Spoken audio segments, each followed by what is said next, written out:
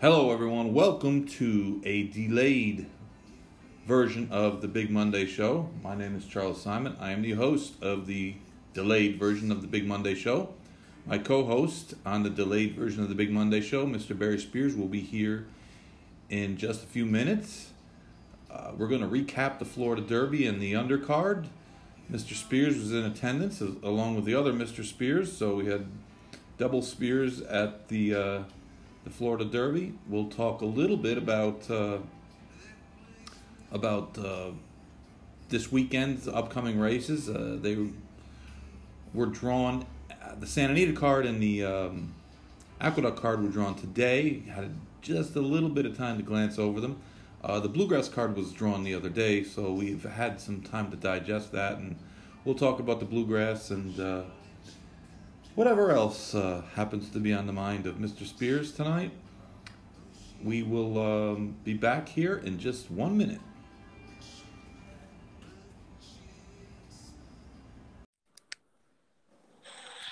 Mr. Spears, Mr. Simon.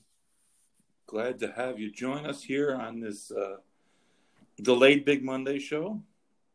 It's a big Wednesday. That's because of basketball. It's because of basketball and because D-Gen Nation would not let me. They had their claws into you. Yes, on Monday night at the Pomp, we had a big night over there. Had a lot of fun.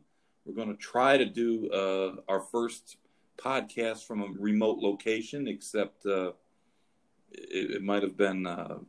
Guys need to be sober.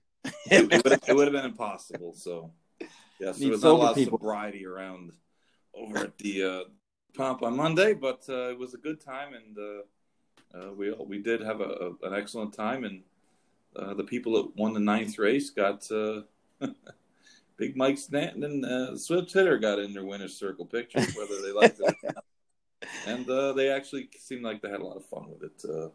I heard my man Billy Koch was heckling drivers. Billy Koch was heckling drivers, instructing them not to be looking at the tote board. He said, "What's up to Dave Miller?" Like it wasn't the guy that won 15,000 races. Dave Miller looked at him like he was nuts, but no, it was all in good fun, and CJ was there. My guy, yeah. Paul Wall Jr. Yeah. It was AKA Biff. I call him Biff Tannen. Biff Tannen. You gotta remember that one. But it was overall it was a nice night. Hung out with Dylan some. Shu showed up of course after the races were already over. But no, it was fun, and there's not going to be much more pomp left here. It's we're closing in. Once we get to April, we're down to 3 days, and the end is drawing near. And unfortunately, I think next year is going to be the end for the pomp. I think that is going to be the final year of racing at the long storied history of harness racing. Yeah, it's such a sad thing to see that one go. It really is. It's just continuing in a line of track closes that we've seen so many tracks close in the thoroughbred business, and the standardbred business is probably worse. There's probably more tracks that have been closed over the last 20, 25 years than the thoroughbred business. But either way, it's still a ways away. So, we'll worry about that when it comes. But you were in attendance this weekend at the Florida Derby. We had a double Spears situation. Oh man, that's very rare, but always like an eclipse, a total eclipse. It was like a rare total eclipse, and managed to stay out of trouble. There wasn't enough people there. I was gonna say you couldn't really move anywhere. You couldn't go around and get into trouble. There was a lot of police though. Put your mask back up. I mean, I'm still wondering how much money he got for your shirt. He claims $100. I mean, I let the That's guy borrow. gangster. I would have been like, hey man, This is the that's story for the people wondering. Mr. Dave Spears, who is the unofficial mayor of Saratoga, he always visits during the winter season. His visits have ranged from 3 days to 30 days, so you never exactly know about how long he's going to, set up shop down here. And as such, he didn't really have a whole lot of gear. not fancy clothes, but shirts with buttons and things like that. So I loaned him a shirt. It was a nice shirt too. Was after the Florida Derby, we kind of lost track of him at the beach in Hollywood. And he came home later that night and he did not have the shirt on. He had a different shirt on. And I said, what happened to the shirt? And he said, I sold it. So I said, well, how much did you get for it? And he said, $100. And I'm thinking, I've only paid like $40 for the shirt new, So I was like, you got $100 for that shirt? Like, why? And he started to go into this long, convoluted story, and I was like, all right. Hey.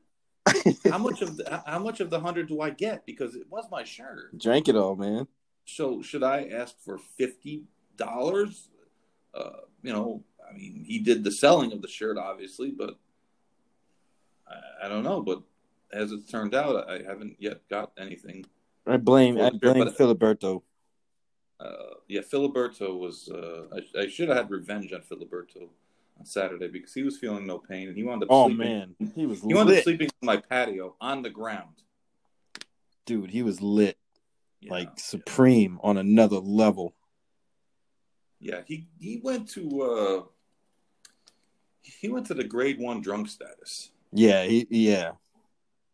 And we put a fan on him because we weren't sure he was going to actually survive, but he bounced back, and next morning he was up and at him.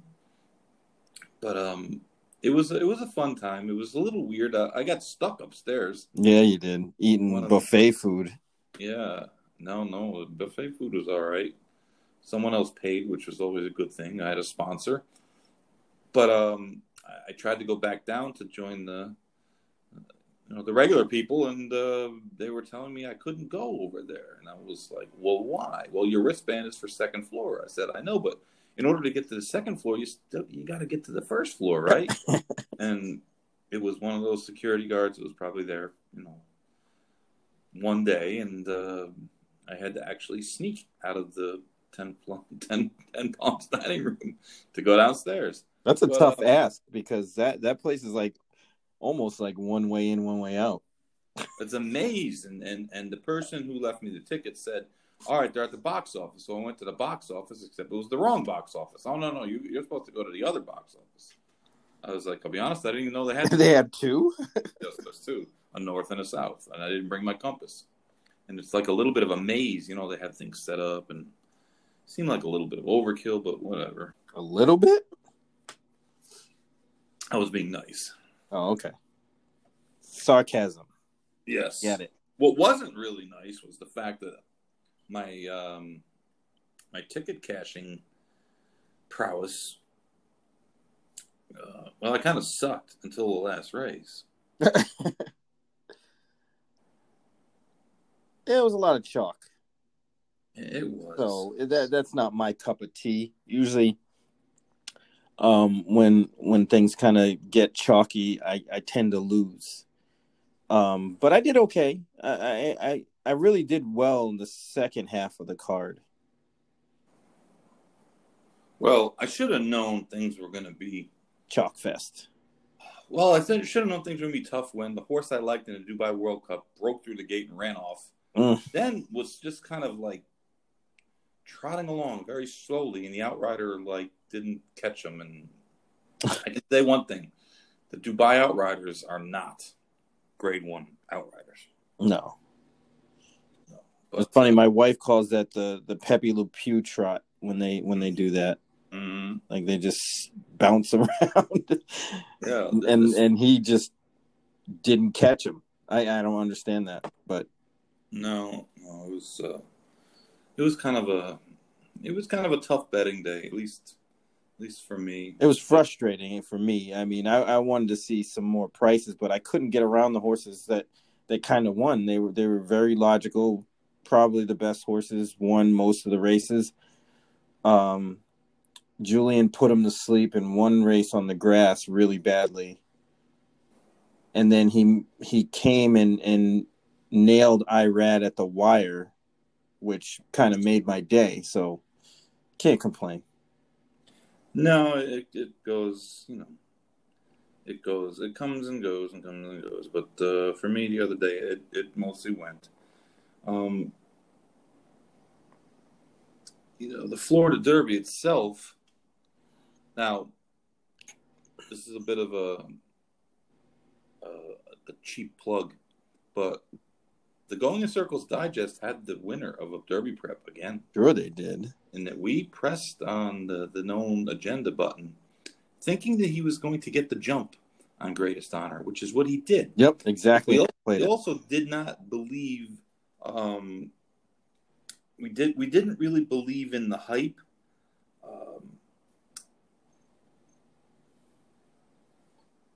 Of Collaborate, and yeah, we didn't fall for that shit. We didn't go for the Collaborate hype, and of course, I've been against Spielberg since he was foaled. Dude, you know what? This is crazy you say that, because I use known agenda in Spielberg only, and it probably took away from me winning more money. Those are the only horses I use. I mean, I could not use known agenda because I saw him run at Tampa, and he clearly just didn't like the track. Yeah, he didn't. He was sluggish at Tampa. He didn't run at all for at least until the last 200 yards of that race. He did nothing, and he flew like almost on the outside, just flew by everybody late and got fifth. And I was like, I don't think this horse liked that track. So I had to use them both, even though I wanted Spielberg. I leaned heavy on Spielberg, but Spielberg broke a little slow, and then he was just wide. He the whole way. At that, I mean, I didn't like him, but the post really destroyed any chance he had once he broke slow. Because what are you going to do? And a lot of people are ragging on Greatest Honor's ride. And my question to them is, what exactly is the jockey supposed to do when you have a one-run closer and the horse doesn't break that well in an 11-horse field with a short run to the first turn?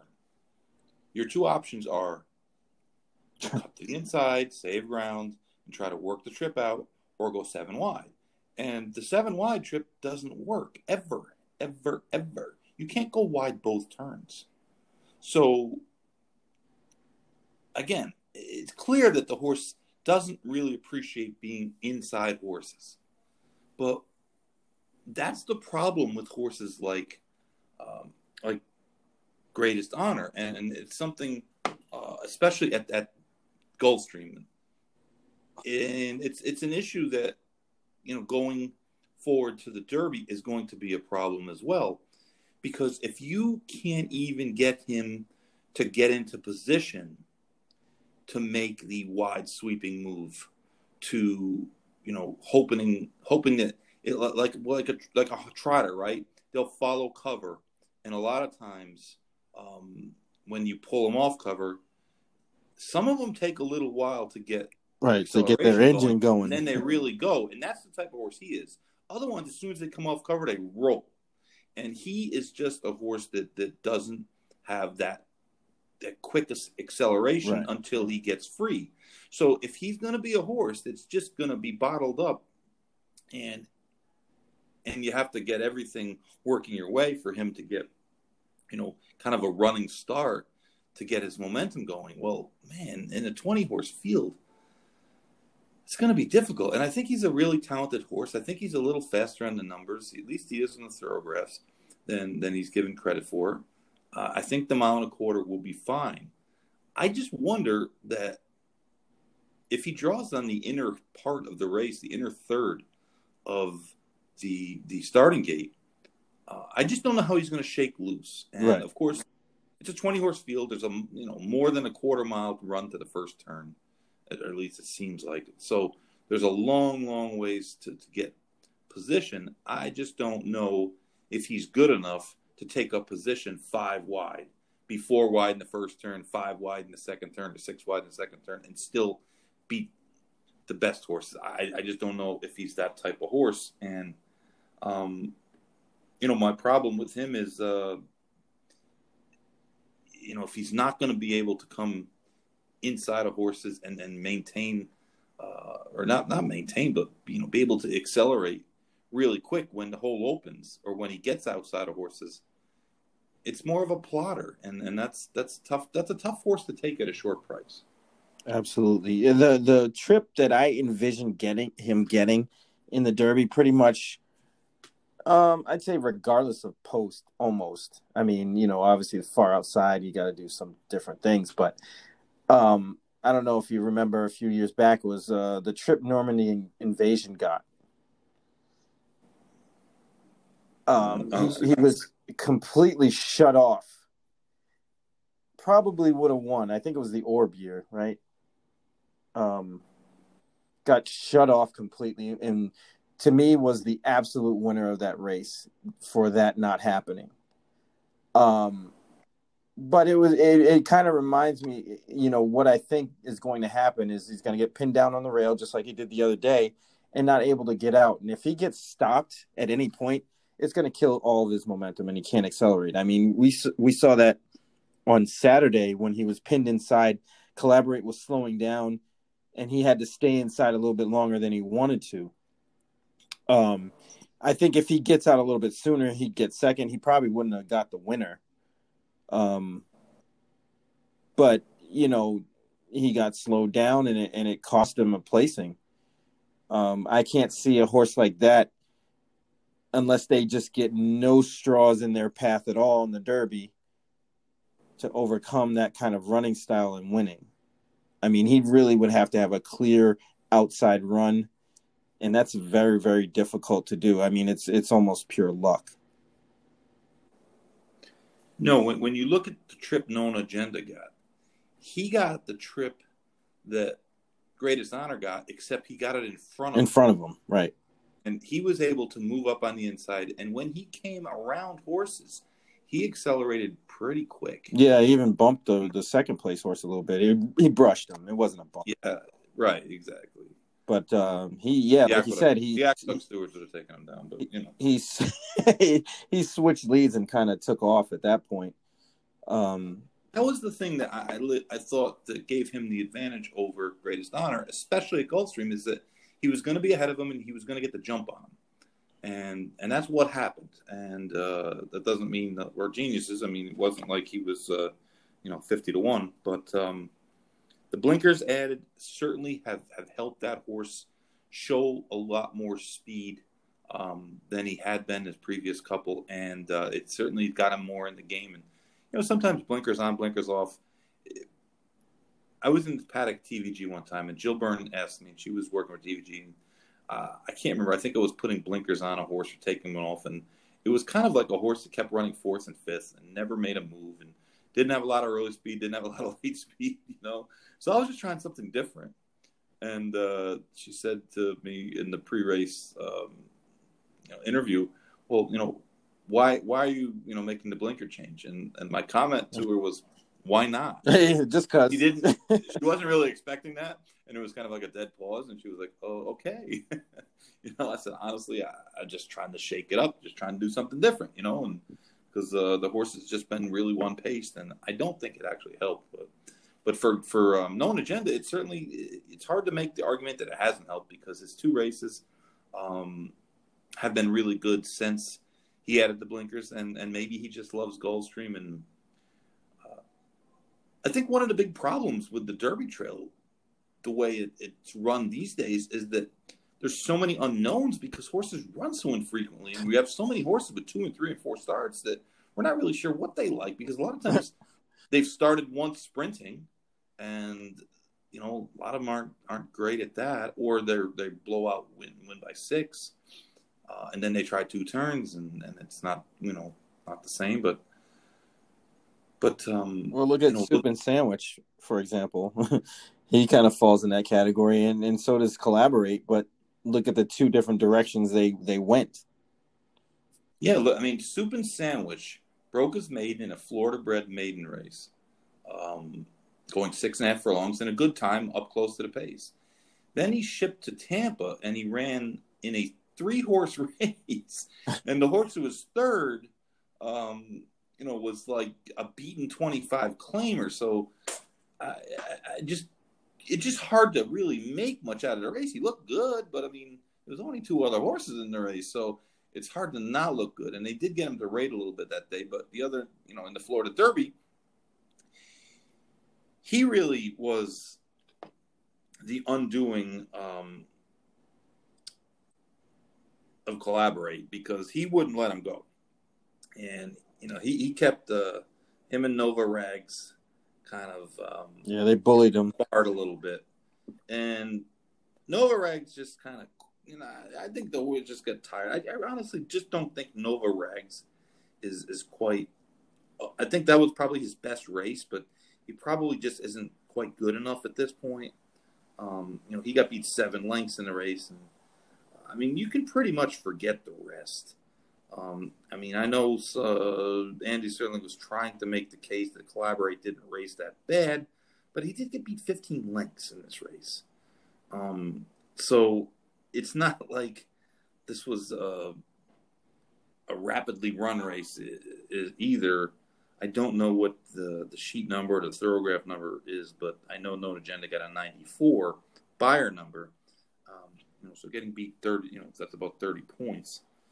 So that gets you in the 60s. So I think Collaborate's time as a serious 3-year-old going 2 turns is on ice. Papa 2 just never really got into the race. He was caught wide and just no trip. Quantum League, Sligo, Giraffe, they just were never involved. Southern Passage was just passed a couple tired ones. But Soup and Sandwich ran a good race. Definitely. I mean, he did run a good race. The thing I don't like about horses like him is that we've seen a lot of horses in recent times with form like his go to the Kentucky Derby and run poorly in the Kentucky Derby and never really amount to much after that. And that's my problem.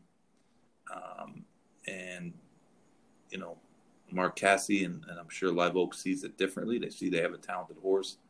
But you've run a 6-furlong race, you run a 3-horse race, and you ran second in the Florida Derby, though you didn't offer a whole lot of resistance to the winner. So, you're going to go into the Kentucky Derby off of that. It just seems like it would be a really tough task. And clearly there's going to be some speed in the Kentucky Derby. I know that Life is Good being out kind of changed things because he was just not a runoff, but he just seemed like he was one of those spend-a-buck type of horses who was going to get to the lead, and it didn't matter who was going to challenge him. He was just going to go and go and go. But Hot Rod Charlie showed a new dimension, winning the Louisiana Derby over, albeit probably suspect horses. There's going to be some speed in the Derby. So, to think the Soup and Sandwich is going to go out there and get a 40.5, it's probably not going to happen. Yeah, Essential Quality has some run too early. He's not slow. Yeah. So no, we'll actually get into him a little bit when we talk about the Bluegrass, which, considering we're talking about the Derby should have pace, the pace setter will not be coming out of the Bluegrass most likely, because that's a race with no pace in it. I mean, it's actually it's odd to see a Derby prep of that magnitude have literally no horses that are ever close the first half mile. It's very, very odd. It's a gift to Essential Quality. It seems like it's going to be as if he didn't have enough advantages already. Right. But it looks like Irad Ortiz has his Derby horses. For a guy that dominates at Gulfstream and on the East Coast, he didn't really seem to have a real live Derby mount this year. But Known Agenda should. Well, I'd like to see or understand his numbers in dirt route races. I don't know what they are offhand, but I'd like to see them because I don't think that's his strong suit, to be honest. Well, we don't run very many dirt races. But I mean, even the ones that he does ride, I don't see him winning those often. And I especially don't see him winning those on horses that he has to kind of pick up or, make something happen in order to win. There's jockeys and times where, they can get their horse across the finish line first, even though they aren't the best horse, by either working out a trip or, tactics, things like that. I don't see that often from him. Not on the dirt. I see it on the grass quite a bit, but he's kind of resigned to the, I'm going to get my horse out in the clear and go wide and see what he gives me. If he goes and he stops, then that's what it is. So it's interesting, like you said, I don't know. I mean, I don't have that much confidence in him as good as a rider as he is and the horses that he rides. It's interesting, it's just a thought, No, it's a good point, and it's a point that we should remember coming up a month from now, when we're going over the Derby, provided the horse gets Derby. Yeah, that's the other thing. You get one of those I want revenge scratches on the day of the race. Yeah, the attrition rate at this time of the year seems like it ramps up.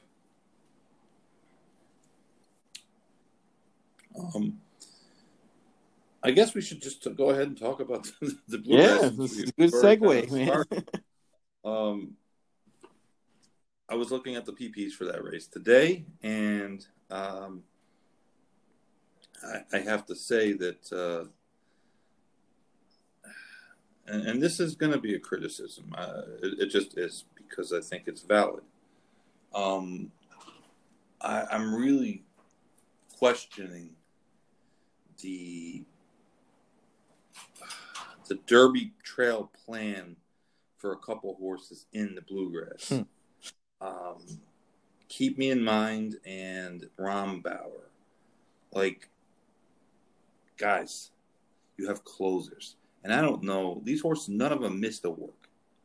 None of them. They've worked every week. Why are these horses making their second start? You have a closer, a dead one-run closer. You need help. You need some pace. You need a fairly clean trip. You need to not go 12 wide. You need to not get stopped. And you need to run first or second, or you're not going to be in the Derby. And now you're faced with a race, a 9-horse field, with a horse who seems like he's head and shoulders above everyone else in there in essential quality, who almost, it would be unfathomable to think that he wouldn't be first or second, barring some unforeseen, like scratching. So essentially, see what I did there? Essentially, you're talking about one spot. There's one spot that's going to earn a Derby trip here. And I just know, where did they go? Right. You think after that especially Rombauer, after that win up at Golden Gate, you would think they would want to build upon that. Instead, they sat on their hands and waited to a race that has no pace whatsoever. It's really bizarre. Well, I mean, I'll be honest. Mike McCarthy did not seem real happy when he was forced to scratch out of, I think it was the San Felipe, no, I think it was the Bob and Beverly. Oh, the Lewis. Okay. Yeah, I think it was that race, and they went to this race, the El Camino Real, and he won the race, and it was he had to work to do it. Certainly, it was a synthetic track win, and it was over a very, very soft field, and he only earned 10 points for that race. Huh. So he's coming into this race needing to be first or second, and you look and it's like, man, where's the speed coming from? And there's another horse who I think it's even worse, is Keep Me in Mind. And the Keep Me in Mind had a little better form than Rombauer. Rombauer is kind of a shot in the dark, right? He's a one-run closer. The distance seems to be within his capabilities, but he's more of a lottery ticket type horse. Keep Me in Mind won the Kentucky Jockey Club at Churchill last year. He's won a stake at 2 turns over the surface. He finished 3rd in the Breeders' Cup. He finished 2nd in the Breeders' Futurity. Why has he had 1 start this year? Like, is this you got a guy who trains horses, who runs them back in 10 days, and all of a sudden you're going to get ultra conservative with a dead closer? Like, he should have run in the Southwest. They should have tried to get 3 starts into this horse. He's a dead closer. They only run the end of the race. And if running 3 times is too much for a horse to prep for the Derby, then you know what? He's not going to win the Derby. Soft horses don't win the Derby, period. They just don't. Do you chalk that up with lack of experience with the connections, or just poor management? Like, they were like, oh man, we thought this was going to happen. I mean, obviously we don't know physically what's going on with the horse, but we don't. But the horse has been working right. Exactly. steadily. That's what I was going to say. Steadily, he got a little bit of time off. He missed. He didn't have any recorded works in December. Now, he ran November 28th. So his first recorded work back was January 6th, which is about 5 weeks from the Kentucky Jockey Club, which would be, relatively normal. He worked a half, he worked another half on the 12th. He worked another 5/8 a minute at Oaklawn, and we knew that, of course, that there was an interruption in training and schedule at Oaklawn. And I don't know that, maybe this horse was at Oaklawn, and he didn't ship him out of town or ship him somewhere else to train him and missed the time. I don't know, but they skipped the Southwest. And it seemed like they were skipping the Southwest because there wasn't enough points. But I think they probably should have run in the Southwest and then maybe run in the Louisiana Derby and then run, somewhere else, because you're at the mercy of the field when you have a horse with this horse's style. And now all the eggs are in this basket, and it's not looking good. Highly Motivated runs as well as I think he'll run, and I think Highly Motivated will run really well. He ran really well over the surface once. He struggled a little bit, like visually, when you watch the Gotham. Highly Motivated had 3 sprint starts last year, culminating with the win in the Nyquist on the Derby, not the Derby, the Breeders' Cup undercard. And I believe he set a track record. Yes, he was one of them. One of many. They were giving away trophies. They were giving away track records at Keeneland that weekend, like they gave away bobblehead dolls for the giveaway. But he ran really well, and it was a pretty solid field. Everybody came out of the race and won. He had a little time off. He came back. He ran into Gotham. He stumbled at the start, and the Gotham was run over a ludicrously deep deep surface. It was very, very, very slow. It was funny. I watched Easy Goer's Gotham this week on YouTube, and he shaded 133. With ease, not even breaking a sweat. Of course, I'm not gonna compare any horse with Easy Goer, of course, but still, the Gotham was running 1 mile and 138. But he stumbled at the start, and he kind of lost position when that happened, and he was in behind horses, and he just didn't look all that comfortable. And going down the backside, I was saying to myself, watching the race, thinking, man, he might be off the board totally. And he was 4 to 5 in that spot. So it's not like he was wasn't the horse that was expected to run well. He was odds on, and he kind of grinded it out, and he kept running, he kept running. And now he comes back to Keeneland off a month, couple sharp works. He's coming into a race. There's no speed, right? I mean, there's literally no speed in the race.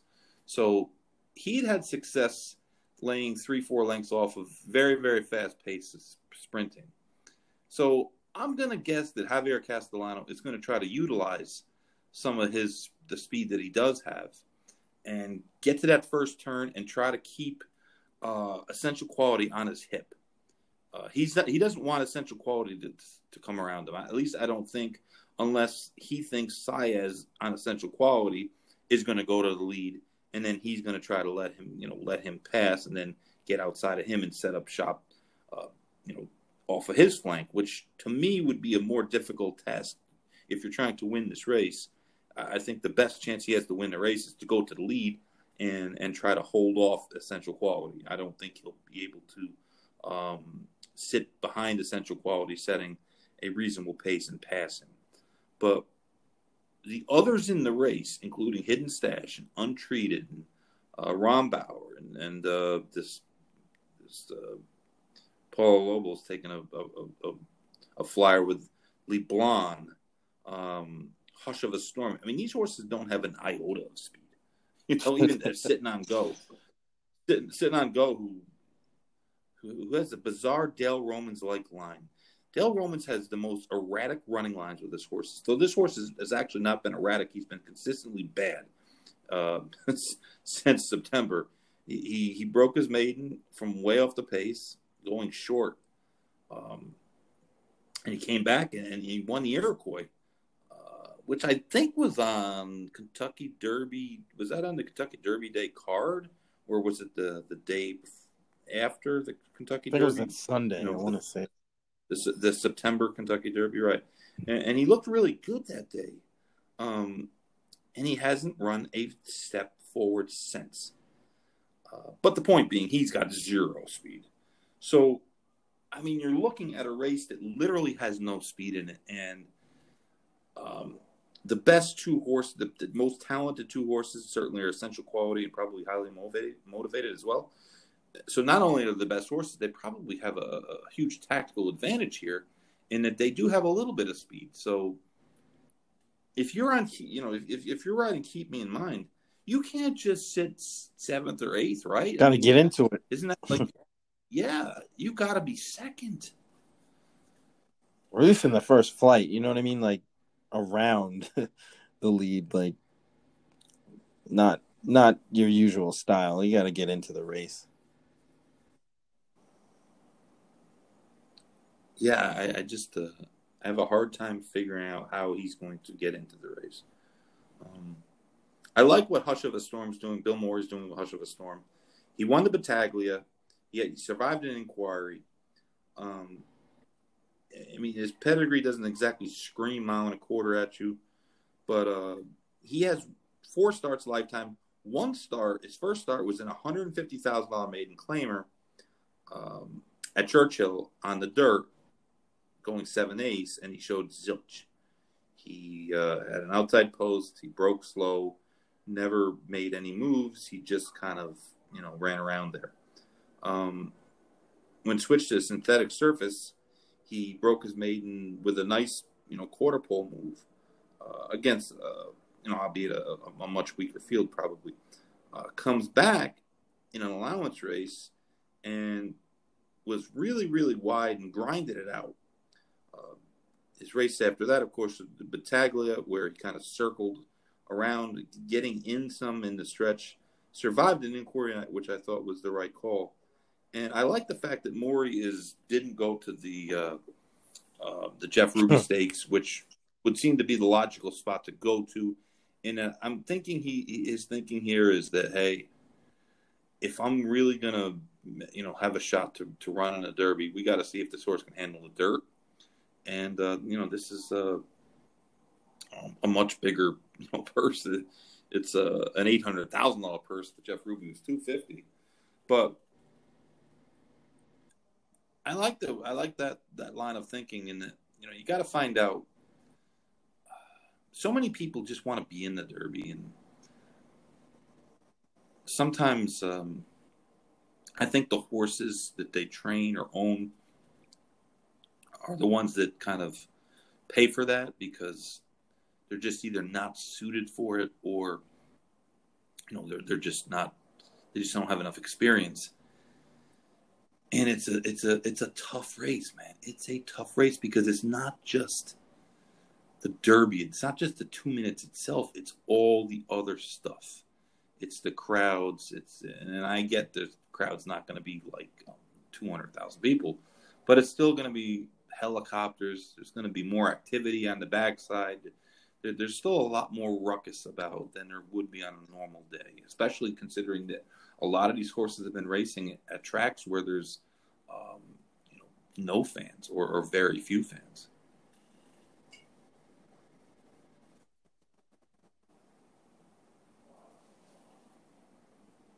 I mean, that's a factor. Yeah, I mean, it's a tough call. I mean, I know if I was in that position as an owner, I wouldn't tell my trainer to like, nah, don't run. He's owned by the Maury Revocable Trust, yeah. So I'm guessing that the owner and the trainer are related. But I like it. I mean, I think that his horse is a little bit up against it here. He's probably just not good enough. But he might fall into some points. But he might, and he's going to find out if the horse, is this type of horse.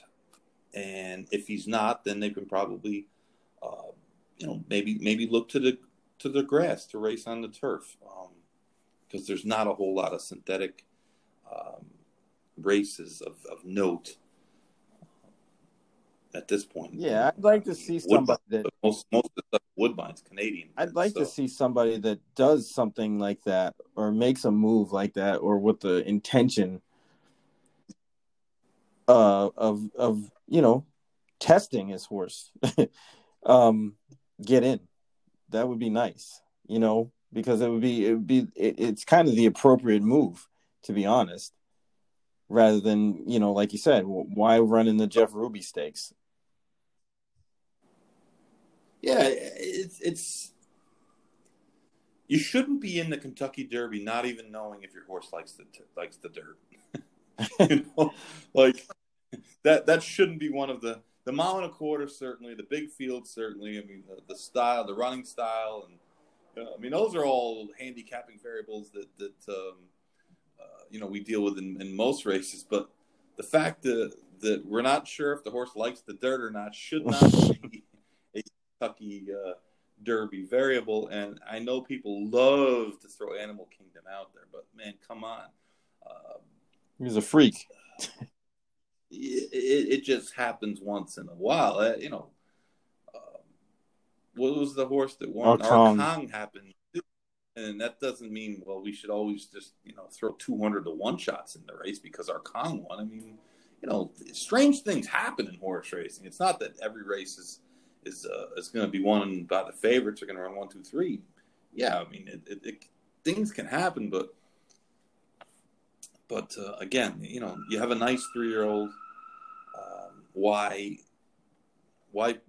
throw them to the wolves when you could maybe develop him into a late season 3-year-old? Look at Mystic Guy. Exactly, like Mystic Guy. Like, where did he come from? Right. And he's a Dubai World Cup winner now, and easily too. It wasn't like he struggled. No, he won that race pretty easily. I was on the HRN show this afternoon with Bobby Newman, and we were talking about him, and talked about how the Dubai World Cup this year will probably be more famous for the breakdown. The breakdown, but for the card, but for the Dubai World Cup itself, for who wasn't there as opposed to who wasn't. The Saudi race just takes the starch out of that one completely. And it's too bad, because it's the Dubai race has a lot of history. And I mean, look at this year's field compared to pretty much any field before the Saudi Cup was invented. That's true. That's very, very true. But there's races past the Kentucky Derby, like Helium. He's another one. Like the race he ran at Tampa is not good enough to win the Derby. No, definitely not. And are you going to? I mean, I certainly am not going to bet on him making another big leap, but it just and this isn't to rag on Mark Caskey, but he's got two horses going into the Derby. If you combine the record, wouldn't be overly raced. If you combine the two, right? They got less starts combined than Greatest Honor has, right? Right. Says a lot. Yeah, and again, the horses got late starts, and I think Helium surprised them a little bit, but it's the Kentucky Derby is a different race. It's not like every other race. It's totally different. I mean, I'm kind of excited because there's no standouts. I mean, even Essential Quality, who I would think, with a win on Saturday would be the favorite.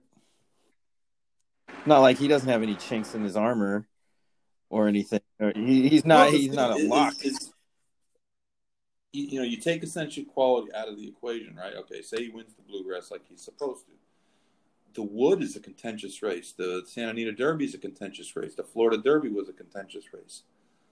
The Arkansas Derby figures to be a contentious race if Concert Tour doesn't repeat his race. And on the sheets, he did not run a huge number. And Thoroughgraph had him running a 4. Right. Yeah, you need around a 2 or lower.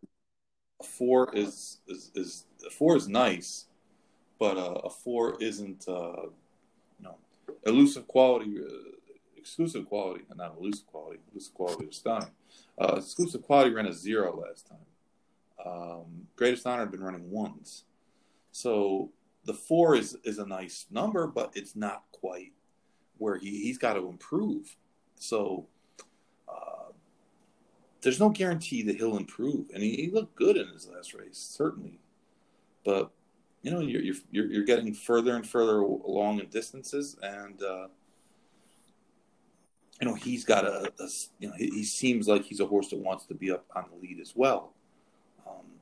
So you put Soup and Sandwich in the equation. You have him. You have maybe Hot Rod Charlie, who might not quite be quite as fast as those horses, might have wound up on the lead because Joe Rosario is just a sharp jockey. But there's going to be some pace in this Derby. It just seems like there's going to be some pace in it. And, there's not a lot of standouts. And honestly, Barry, for months now, we've been saying this is really a thin group at the top. That there's only a couple horses who have really stood out. And everybody else, you can almost like throw a blanket over them. They're all kind of like, sitting in that, are they going to improve? Are they going to go backwards? And, some of them have already gone backwards.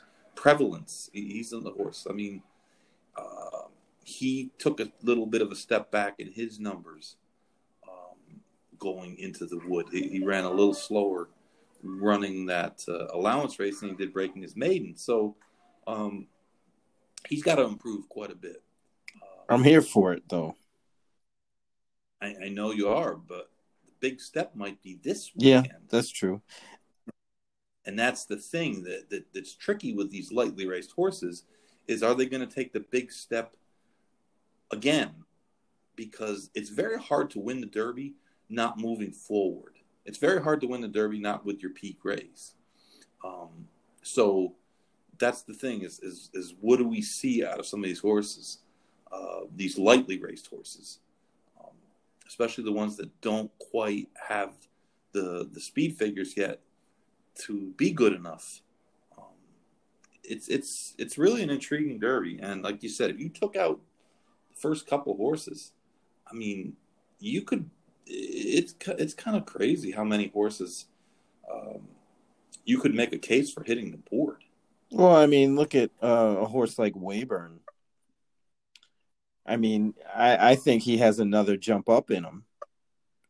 He's not terrible. I think he was just dismissed for a lot of reasons, and his running ability wasn't one of them. I can see that horse stepping up and running well again this weekend. You know, like you said, it's really a toss up. I'm excited because that means a lot of prices. There's you know, I don't expect, you know, essential quality to kind of run the table here on out. Personally, not that he couldn't, because he certainly can. He's definitely kind of put himself at the head of this class somewhat. But it seems like there, you know, it just gets the feeling, especially with all these races, see how they're shaping up for these last couple of preps. And, you know, it's just ripe for somebody new to kind of jump into the fray a little bit. And that's why I kind of like Prevalence a little bit, because he is that fresh face, you know, on the scene. He's run well twice. You know, like you said, he regressed a little bit in that allowance race, but you know, that to me, that was kind of expected. So hopefully he can kind of break through a little bit here and show us what he really has. Yeah. I mean, it's that type of year. It really is that type of year. And it seems, you know, what's funny? It seems like the New York preps have been kind of upper echelon. You know, comparatively. I mean, Greatest Honor kind of dominated until the last race. Known Agenda was kind of fledgling, nowhere to be found, and kind of found himself at you know, on Saturday. And then, you know, it seems like the preps in New York have been pretty decent. Yeah, I mean, if you look at the New York, you know, crowd, like you said, Wayburn, you look at Crowded Trade. Now, here's a horse that's got 2 starts lifetime, the same as Prevalence, except he's just missed in a stake last time at a mile, same distance. And there's very little talk about Crowded Trade. And when you look at from a number standpoint, he ran a 2.5 Thoroughgraph number at Aqueduct in the Gotham, and Prevalence just ran a 5. Yet the hype, all the hype is on Prevalence. So it just goes to show you that some of these you know, horses might be flying a little bit under the radar.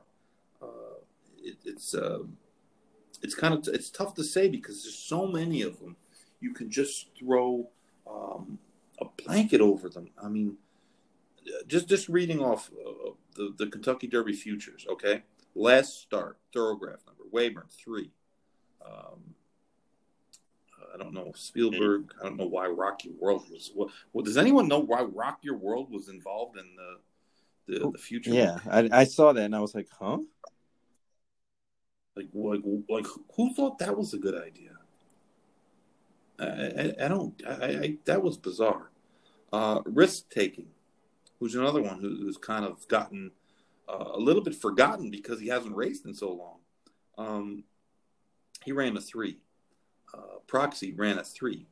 Prevalence ran a 5. Obezos ran a 2, mostly because he was wicked wide. Midnight Bourbon ran a 3. Medina Spirits 3s. Mandolin ran a 7. Hot Rod Charlie ran a 3. Highly Motivated ran a 3. 3 is the lucky number, huh? Hidden Stash ran 4. Helium ran a 3. You know, are you starting to There's a trend. see a pattern here? Crowded Trade ran a 2.5, which is essentially a 3. Concert Tour ran a 4.5. Collaborate ran a 4 3/4 before the race the other day at the Wood. I don't know, or the Florida Derby. I don't know what he ran in the Florida Derby. But that's kind of, you know, like there's a bunch of them sitting right there, and the question mark is who's going forward, who's not moving, and who's going backwards. it's they're not that far behind the top horses. They're just not. With Life It's Good out of here, change it everything. really opens it up. And Greatest Honor seemed like he regressed a little bit last time. And we make excuses sometimes. We say he doesn't want to run in horses and this and that. Maybe he had just the efforts that he had at Gulfstream took a little bit of a toll. Maybe they started to take a little bit of a toll. Yeah, certainly possible. I mean, it's not like he ran bad. I've heard people talking about him like, he didn't run bad. He just didn't run his race. He got pinned down. Collaborate kind of slowing down in front of him really hurt him. At least for getting second. I don't think he was ever getting to the winner, but he didn't run bad. I mean, at least from a consistency standpoint, he kind of ran the race he did in the Fountain of Youth. He was inside for most of the race, got out, and kind of ran. Except, he was up against a lot better horses than he was that day on Fountain of Youth Day than, in the Florida Derby. So, I kind of like that in that he did what he normally kind of does.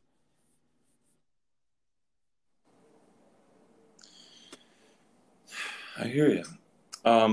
There's an interesting horse in the Wood that hasn't raced this year at all, who was actually, doing a lot of good work in New York last fall, and that's a horse named Brooklyn Strong, who is making his 3-year-old debut in this race for Danny Velasquez. And he had run some really good times last year. He had good numbers. It's just right. Where's you been, dude? Where have you been?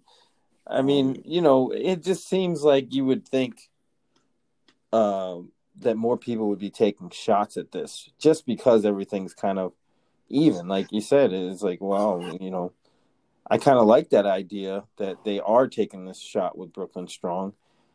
Why not? Especially at this point and in that field. It's not like it's probably better than most of the other Derby preps, but they're still not like, no standouts. I mean, I could see any one of those horses jumping up and winning that race. Literally any of them. He drew the rail. Crowded Trade, post number 2. Bourbonic, who drew post 3. He seems like that's a Pletcher horse that got beat in an A other than at Parks last time out. So seems like kind of a tough task for that one.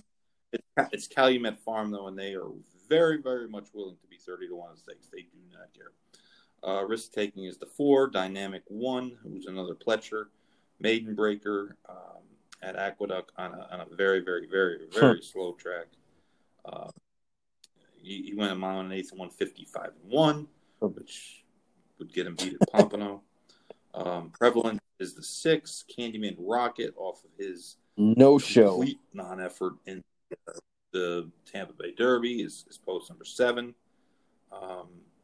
Wayburn is post 8, and another kind of a long shot, Market Maven, who's a shipper from Parks for Penny Pierce.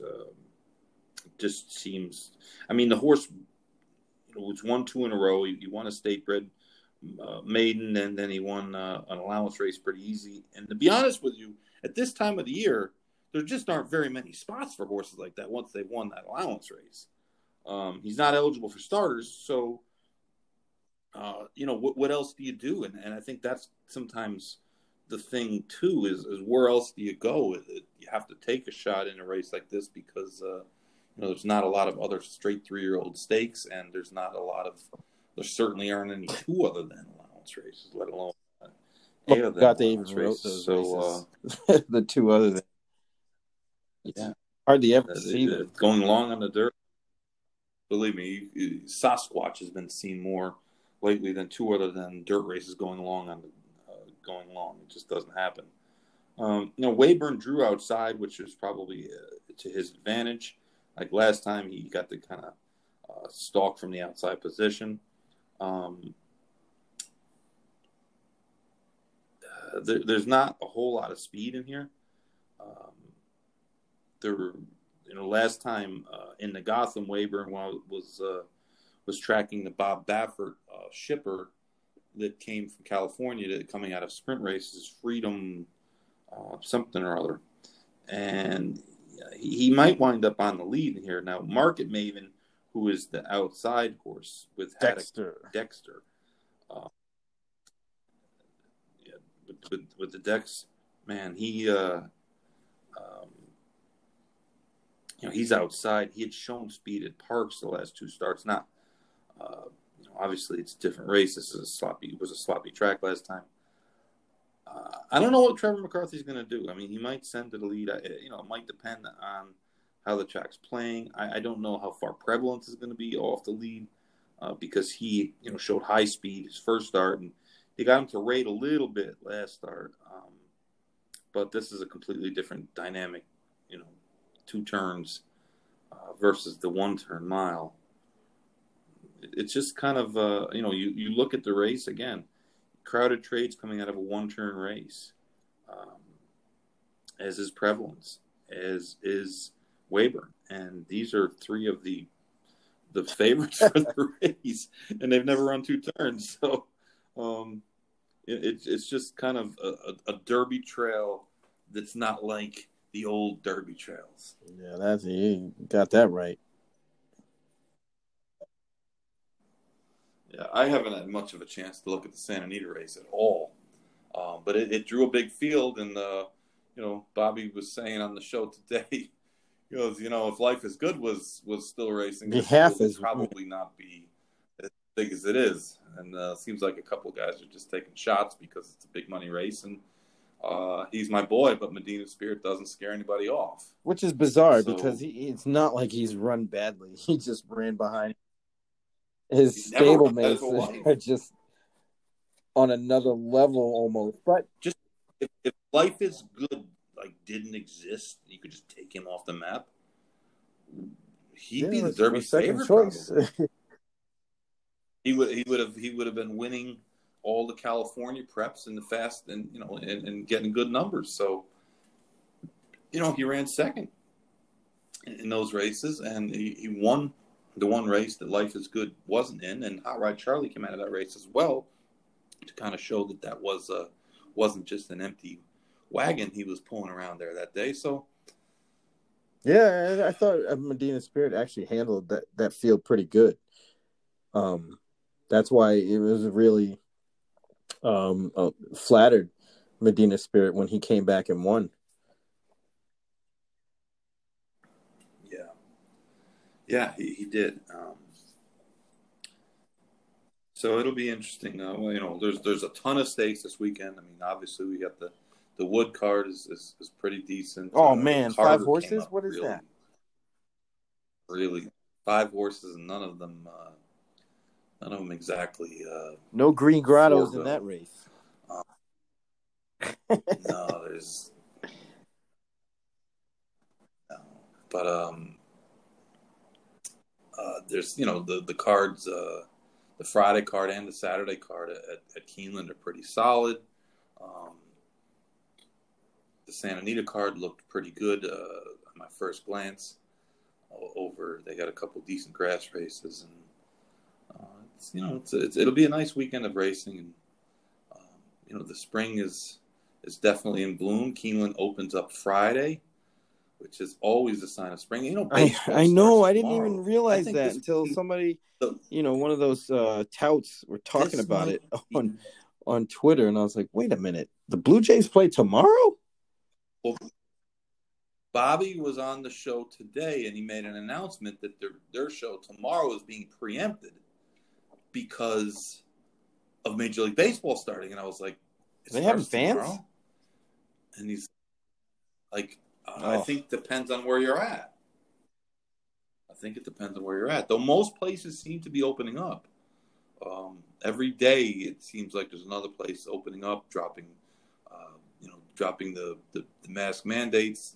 They're letting more and more people in, the 25% to 50%. So I guess it probably depends on where you are, but I mean, it might depend on how many people actually know it's even starting. I mean, there's been none. zero. I forgot there was even spring training, and of course we live in Florida, so. I mean, this week, you talk about sports and the mainstream sports and stuff, but obviously March Madness is, in the final week, and that's gotten a lot of attention, and the Draft, NFL. Right? A bunch of trades were made. The Dolphins were, at least down here, the Dolphins trades have been analyzed to like the 9th degree. They traded back, then they traded back up, and blah blah blah. But baseball just has had very little buzz. And one funny thing about baseball is that the owners claim, like before the pandemic, of course, that they were making a lot of money. And baseball's very much like horse racing in that they control most of the content.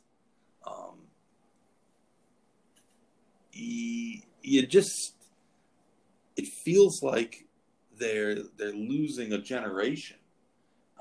Kind of like horse racing is in danger of losing a gambling generation if we don't really start to make our product a better. Well, you know what? It's funny you say that because I was having the thought, and this is crazy because I was thinking about this while at the Florida Derby when I was talking to my long lost brother Dave, in how he was telling me, he's a basketball guy. I mean, I hardly ever see the guy not wearing a basketball shirt of some sort. I mean, he's a college basketball guy, and he saw as many games as I had this year, if not less. And I think, this pandemic was so weird that it may have shown people, good, bad, or otherwise, that they're not dependent on sports. And it wasn't even by choice. It just, it just happened that way. And now I think it's going to be some slow momentum getting back into it because I had no enthusiasm at all for this NCAA tournament at all. None. I watched a couple of games last night. I watched the 2 games with Michigan and USC losing. But even then, I really wasn't excited about it. I wasn't really up on the players much. I know, actually somebody asked me a while ago, and I was like, well, it looks like Gonzaga is the best team by far. So I would pick them to win. Somebody asked me who I would pick, and I said Gonzaga. And that actually kind of is coming true. They haven't lost yet. But it's just such a weird thing that it feels like people like can cope without sports because we had to. Everything was taken away, so everybody's like, oh well, there's other things, I guess, or maybe not. But it just feels like the momentum is going to be slower to get back into the way things used to be. Yeah, no doubt. I mean, it was funny because I said to Dave, we were at dinner, and I said, baseball starts tomorrow, and he looked at me and he says, like I don't even care, and it's like, and then I said to him, the Cowboys, because he's a Cowboy fan, yeah, but I said, the Cowboys, they're playing an extra game, they're playing the Patriots, and he's like, the NFL's got another game. I'm like, yeah, it's been all in the news because I really haven't even paid that much attention. So, I mean, like you said, I mean, he's North Carolina not being in it because he's a Roy Williams buzzkill. His Roy Williams hatred would probably get him all psyched up again. But I know a lot of guys like that. A lot of people who were fanatical about sports and about things like their teams, and they're just not as like you said. Maybe the pandemic changed a lot of things. I know a lot of guys who feel that way about racing. Yeah, they quit. I mean, I've known guys that just like, I haven't played the races in like 7 months. Yeah, and racing always took its players for granted. and it took its horsemen for granted in a lot of ways too. And I think they're still doing that. And that, I mean, we've demonstrated and talked about how the players get ignored a lot, but I think people don't realize, because people kind of think that all the horsemen are like together, and they're not. There's some horsemen that are reviled. There's some are just not liked. There's some that are hated, and you probably could figure out the names, but in a lot of ways, the tracks they assume that owners and trainers that don't have huge outfits are going to continue to let their heads get beat in by the big outfits, and you're starting to see that they're not. They're pushing back, or they're moving, they're shifting their barns somewhere else, or they're getting out. And I think that's something too, in that people assumed that guys would continue to run and fill these races for these other horses, but they're not. They just don't want to be fodder anymore. I know. I went through it myself. I just said, I don't want to have to run at spots where I can't. It's got to be really, really fucking upsetting to do all that work and get your horse prepped and ready to go, no injuries, overcome all the obstacles just to enter in a race where some dude has a $50,000 clamor, drop him in for 25 and looks unbeatable. Well, what the worst is like talking about, like, two other ends on the dirt. But it's when you have an allowance horse and there's a race in the book, and you go in there and you can't fill it. And then 2 weeks later, it pops back up in the extras, and they're calling you to fill it. Hey, you were in this race the other day. You're going to be in trouble going into that race, because they're trying to fill it for a guy that's a favored son. And it's going to be a horse, right? Unbeatable.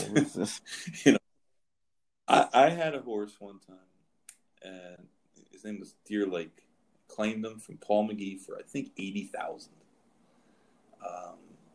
Ran him in a race.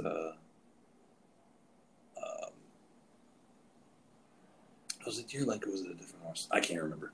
But I ran in the Mr. Prospector against Steve Margolis' horse, who had won the Breeders' Cup, opening day at Goldstream Park, when the Mr. Prospector used to be the opening day stake. When January, Gulfstream started in January, way back in the Stone Ages. And I was told by the racing secretary, if I helped him out, and I went in this race, the Mr. Prospector, because it was a pretty short field, that if I did that he would be, he would write a race for me, because I wanted to run my horse in an allowance race. And he would write a race for me to the dollar as soon as I was ready to run. And I said, all right, screw it, I'll run. I ran in the race. I was third. And it might have been strength and honor even. So about 6 weeks later, I'm ready to run. I said, tell the race secretary, yeah, you know what? I'm ready to run. Love to see that allowance race up there. So I was like, all right, great. So book comes out, the race is there. I call Ron Anderson. He had Jerry Bailey's book, and I wanted to get Bailey to ride this horse, because I thought, well, I'll go in an allowance race. This horse will be double tough in here. And I called up, and Anderson said, oh, no, you don't want to go in there. And I said, what do you mean I don't want to go in there? Because he wrote that race for you. And he laughed. He goes, he might have told you he wrote that race for you, but he wrote that race for Todd Pletcher. I said, he did? Who's he got in there? Oh. He goes, Purge. Purge was the horse who had won the Jim Dandy by 12 his last start, and then got hurt and was on the comeback trail. And I was like, you're damn right I don't want to run against Purge. Not for like 36,000 or whatever allowance was that day, but that was just another example. So they're trying to fill the race. The race secretary called me up and he's like, I wrote this race for you and you're not going in. And I'm like, come on, man. I was born at night, but I wasn't born last night. I go, you write the race for me, but you also wrote it for a horse that I can't beat. I said, thanks for nothing, and hung up on him. But that's what happens, and guys get tired of it. People get tired of it. You get tired of constantly running in races where guys are plunging horses because they've got a ton of them. And it might sound like sour grapes to people, but listen, you want to bet these races? Then don't you want competition? Don't you want horses in the race that belong in the race? Or do you want to just bet a series of 3 to 5 shots? Because that's what happens sometimes. And, the business is, again, we've talked a million times about how they just keep assuming that these bettors are just going to keep on coming. And I'll say this, guys that bet on horses are a hardy group, man. They're a hardy group because the pricing sucks. They're taken for granted for the most part. And things are better than they were. And that's the funny part is it's better than it was. But there's a lot of shenanigans, be it jockeys, be it, trainers. Now we have to deal with whip rules and this rule and that rule. And it's like, man, the problem is that at some point, the alternatives might just look better. And that's the thing that scares me about sports betting,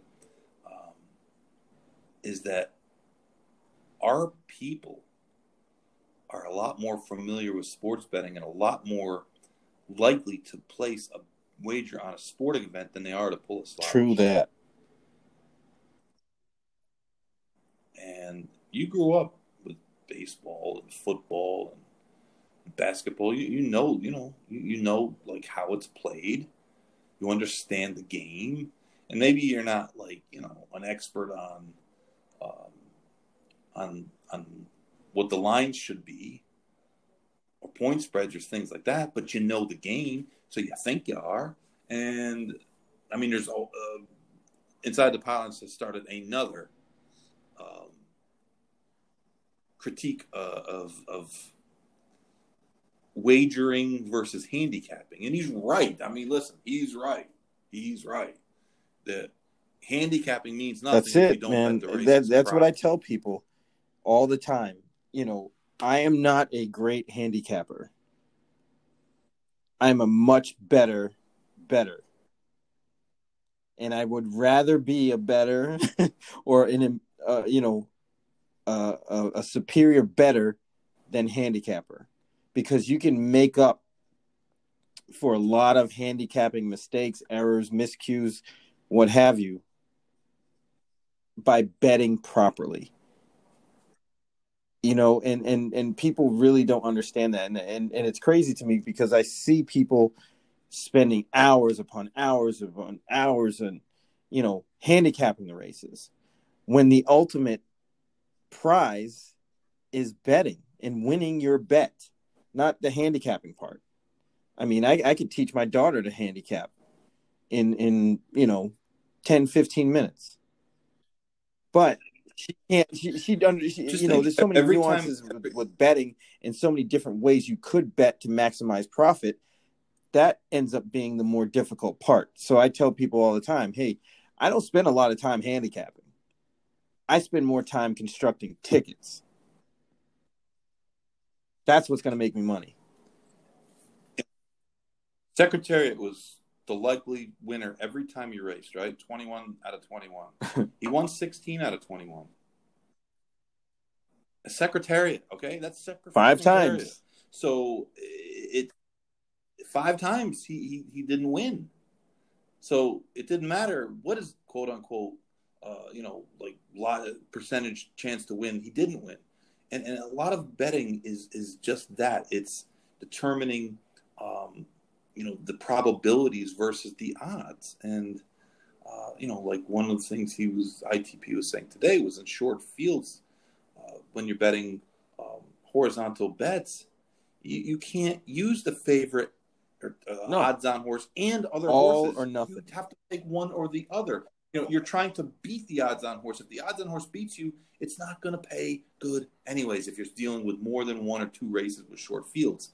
So you either have to beat them or you have to play them. But if you play, Or single don't. them Right. or don't or toss them, you can't do both, because if you do both, you're automatically behind the eight ball. Yeah, you're killing. Automatically behind the eight ball, because it depends on, just Right. hitting a bet depends on how much you bet. The whole point is to bet a small amount to make a large amount, not bet a large amount to try to make a little bit. That's backwards thinking. But that's also part of the problem of how races are covered. And sometimes we're blaming the talent, the on-air talent, and they're doing what they're told. Like when I do the show with Bobby, right? This is not an in-depth handicapping show. Sure, it's kind of a cover the races type of show. We make a pick every race. And I try not to bet the chalk, because it's not, we don't keep score, and I'm not going to say, oh, yeah, it's 5 winners today on the show. I mean, who cares? Difference doesn't make. Doesn't matter at all. But you've been around long enough to know that favorites only win 30% of the time. There's somebody else winning the other 70%. Well, the point, Mike Pena wants us to make a pick every race. Well, there's some races today that we're on the show that I wouldn't bet with counterfeit money. Yeah. Spread made in tens. Like, I'd rather stab myself than bet those races. But I gotta make a pick, because that's what the guys, that's their show, it's their format, and that's how they want to do it. I have no problem doing it. It's fine. I mean, believe me, if people depend on my advice for handicapping or for ticket structure, they're already dead. Yeah, that's why I don't. They're already zombies. That's why I don't really judge the TVG people harshly in that regard.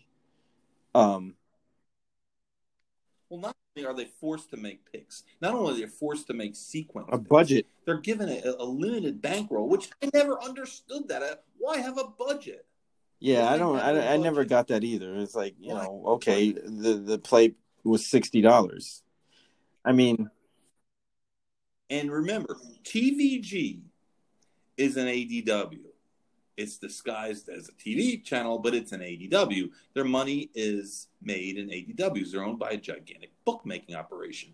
They want to get people to bet. They use that. These people aren't really covering the races as a news item. They're covering the races to try to make you bet on the races. And yes, it's kind of masquerading as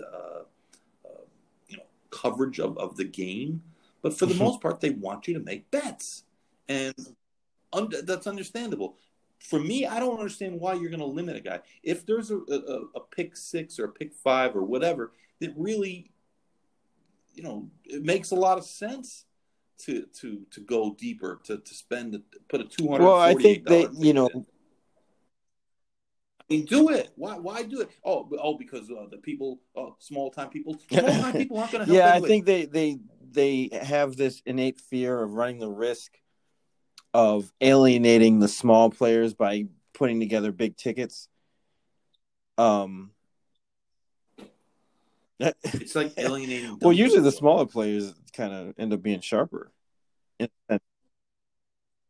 Well, the smaller players are smaller players, but if you're going to put tickets up, tickets up that makes sense. I think that's the thing that Inside the Pylons has just consistently pounded into people's heads, and some people won't accept it, and they get defensive, and it's like, but some people understand that, and the point he makes is right. He's right. His methods aren't always the most, warm and fuzzy. Right. But no feelings here. Gambling. We're trying to make money. Right. This right, exactly. This isn't the participation trophy. If you're making stupid bets, you're making stupid bets. And I think that the people at the producers of TVG need to change the way they look at this.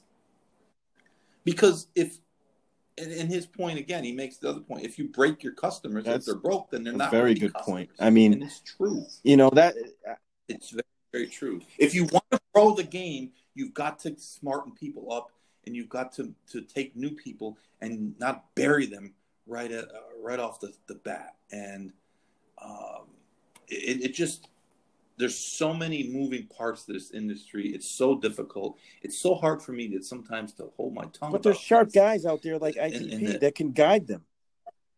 Why not use them? They can, but the racetracks have the racetracks are. Listen, I've said it before. Most all of the problems we have stems from the racetracks' lack of,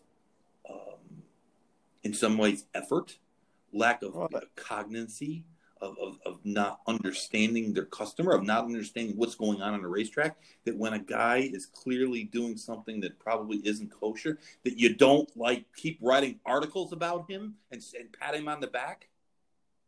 You throw them out. But no. Racetracks don't. They legitimize them. And a lot of the tracks, they're distracted. We're just one of many of the offerings. And that's a difficult place to be in, because even though you and I and most anyone that's listening to the show loves horse racing, because if you don't love horse racing and you listen to the show, I know that we have sexy voices and stuff, but it's just the tracks don't love racing. The tracks love profits, and it's a business. Yeah, it's a business. But why not make this a better business? I don't understand how they don't see the writing on the wall, how, the things that ITP talks about can actually help them. I will guarantee they definitely would never. None of them know who he is. I mean, they might. I mean, depending on who's running those accounts on Twitter. They just think he's right, but they don't listen to you. You gotta listen to. You just can't hear him.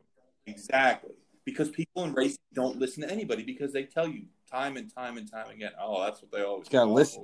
That's what we always did. You can't just hear Jimmy, as they said in White Man Can't Jump. You gotta listen to Jimmy. You just can't hear him. And a guy like that, somebody has to understand how sharp that guy is. Business wise, for the economics of betting. And the gambling aspect of what horse racing really is from a fan / better standpoint, he's got it cold. He knows this game and he knows the business of it. And it's just so crazy that nobody wants to listen to him. Yeah, great. He doesn't have the best style coming across on Twitter, but that doesn't discount what he's trying to say, what point he's trying to make. And, there's got to be somebody just as sharp that's in the position of power to say, hey, we got to tap this sort of resource so we can make things better. Or else we're going to be on the outside looking in. And then you get people like, some people I've talked to that left the game, won't come back. They're full-time sports bettors. That's what you don't want. And you're never going to know it until they're all gone. And it's too late by then. When you finally figured it out, it's almost too late, like it is now. It's getting to that point. And there's got to be somebody sharp somewhere to be like, hey, we need to tap this resource, at least give it a try. If it doesn't work out, what do we have to lose? We're losing this, that, and the other every other month, or things are going downhill slowly, death by a million cuts. Why not just do it? Just like you with the blinkers. Why not? Something different. No doubt. My guy. Frank Vespi, that's a good, nice site, the Racing Biz. And he asks a question. He asks a question today in a piece. He asks a bunch of people in the business about if you could change one thing about the business. And I think everybody answered, feels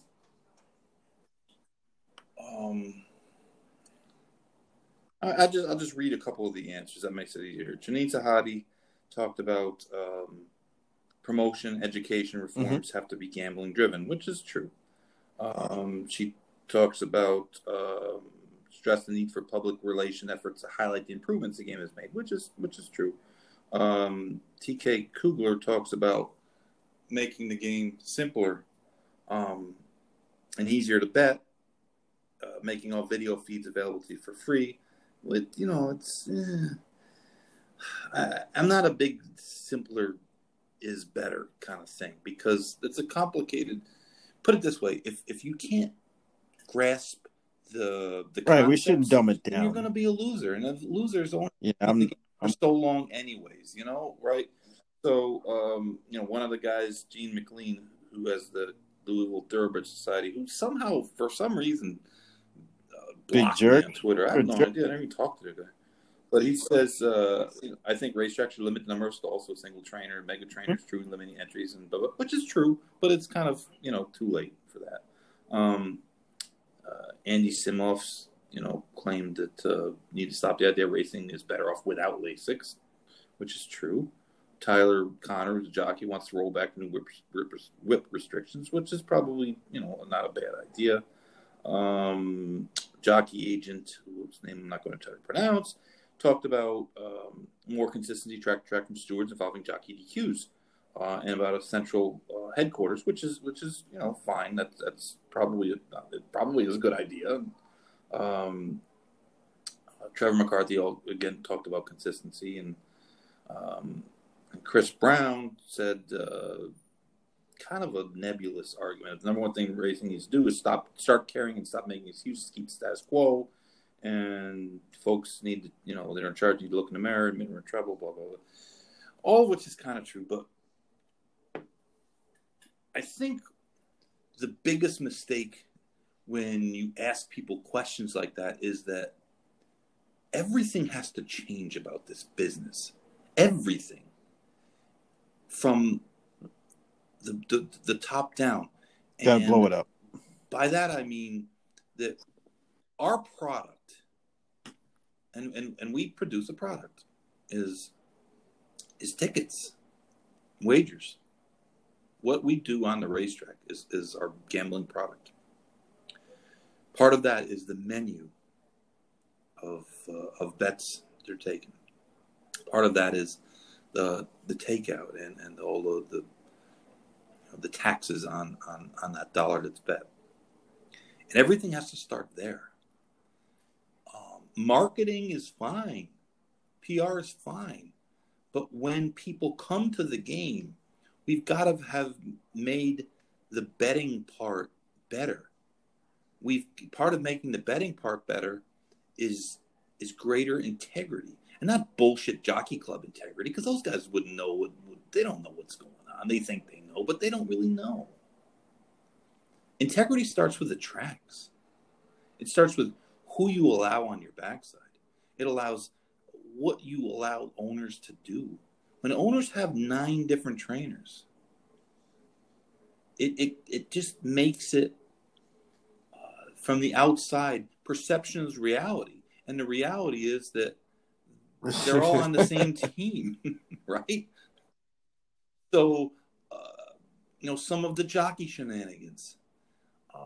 We need whole-scale changes. But it's going to be painful. And the sacrifice comes from those who have, not those who don't have. And that's the thing. These people will go to these big conferences and they'll talk about sacrifice, but they want everyone else to sacrifice. Like the Jockey Club was very quick to throw bettors and horsemen under the bus to pay for this new HISA law. I don't see any of them volunteering to each of them putting up $500,000 each, and they got $500,000 like me and you got 5. There's 100 members of the Jockey Club or more. Why don't they put up $100,000 each? Raise the money for that. Put some skin in the game. Oh no, that'll never happen. No. But this is the thing: make the product better. Come up with alternate ways of karting races, not the same old. We've gone down this road of condition claiming races where there's so many condition claiming races that everybody wants to be in the same in the exact the exact condition on the exact surface at the exact distance that they're going to be 3 to 5 in. Well, it can't happen. You wouldn't want that anyway. You ideally would never want that. No, that we wouldn't, but if the guy with the horse does.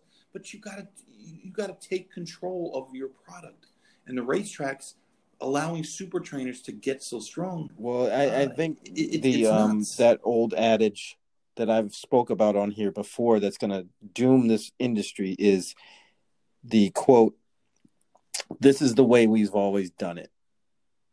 That is the worst mentality to have in a sport like horse racing that's very organic. It rolls, it changes. And we need to adapt and change with society, the times, everything that's going on. Horse racing has to follow suit. Just because you did something some way for 40, 50, 60 years doesn't mean it's going to be okay in 2022. And that's the hiring practices, who's running the racetracks, who's up at the top, the executives, all that stuff, like you said, has to change. It's almost like when this past week when all the NBA teams, like the Orlando Magic, just dumped everybody. They had to blow it up, start all over, do something else. It's not working.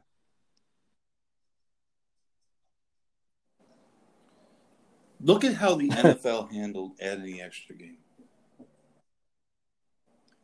Sure as hell don't. The players don't want to play an extra game. They don't. But you know why they did it? Because they're going to make more money. And if they make more money, the players are going to make more money because they have a deal that gives them a percentage. But they did it. Racing lets a lot of the players call the shots. They let the big outfits and the big owners call the shots. Right, because they're only going to do what's best wrong for them. They don't give a damn about anybody else. Listen, there's no big trainer if he went out of business would hurt the game. It would help the game. And that's the thing. It would help the game. It would help the game. Overall, it would help the game. And people say, wow. I said, listen, I've lived through the greatest trainers in the history of the game dying and leaving the sport. And guess what? The sport went on. They ran the next day. Horses got distributed. Nobody's bigger than the game. And a lot of the guys that are big are hurting the game. They're hurting the game. But we keep bowing down to them. No, because anybody in that situation would take advantage of it. If you drove 125 miles an hour down the road and you got pulled over and you told the cop, well, I don't care, I ain't going to pay the ticket anyways, and ripped it up. And then they didn't, immediately cuff you or when you do come in, throw the book at you. Well, why would you ever not speed? Why would you ever not speed? Well, a lot of smaller trainers and owners feel like they have to follow the rules and the other guys don't. And honestly, I'm not just talking medication rules. I'm talking about all the other rules. And they're not wrong. The perception is part of the reality. And maybe it's a little overblown, especially in the medication wise, but it's still reality. The perception is reality. And our game is perceived by less and less people as just think about this.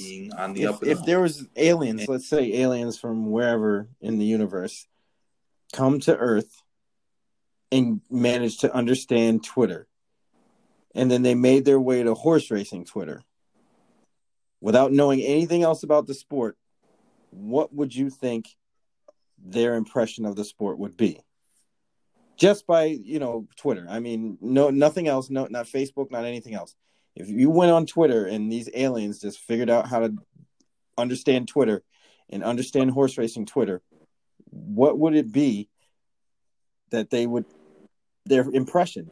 And I think they would first say, oh, well, everybody's cheating. That's the first thing that they would probably say. And racing has never done enough to make it where I see sometimes guys get thrown out as guys who definitely don't cheat, definitely don't do anything. And I often wonder why, because I know at least one of them has got a million positives that got covered up because of his reputation. And I'm not saying these were like grade 1 positives or anything, but We all use the same vets for the most part. We all have the same help. We're all training mostly in the same tracks. It's not that much different. And that doesn't mean there aren't guys that are taking advantage, because there are. There always have been. Unfortunately. I'm not saying it's okay. But I guess that's human nature to a certain degree. It's human nature for sure. Whenever there's money involved, people are going to take advantage. It's confusing as to what is legal and what's not legal anyways. And I'm not saying any of this is acceptable. What I'm just saying is that people assign white hats and black hats to people based upon reputations that often have really very little to do with anything other than guy's a nice guy. Chris Clement, Graham Motion, guys who have had virtually no positives their whole career. Okay.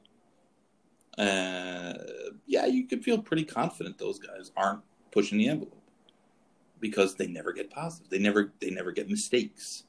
Their grooms never cross the line. Their grooms never get cold medicines. Right. And you could use those two guys. And do I think that those guys do anything wrong? No, absolutely not. 100% no. I would be shocked if they did something, blatantly illegal.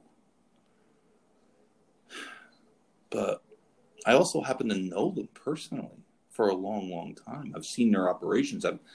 Graham has sent me horses. I bought horses off Chris Clement. So I at least have a working knowledge of who these people are, and I've seen their horses before and after, and certainly know them well enough to know that it would be very much out of character for them to be doing something completely illegal. But how does everyone else know?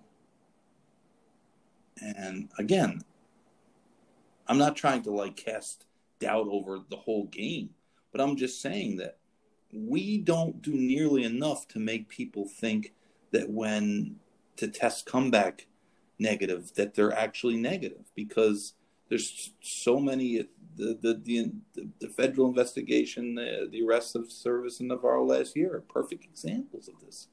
Perfect examples. But they weren't really getting positive tests. And yet the results didn't seem to match the reality of the situation. And when that happens, you can talk about the race in Dubai where the horse broke down.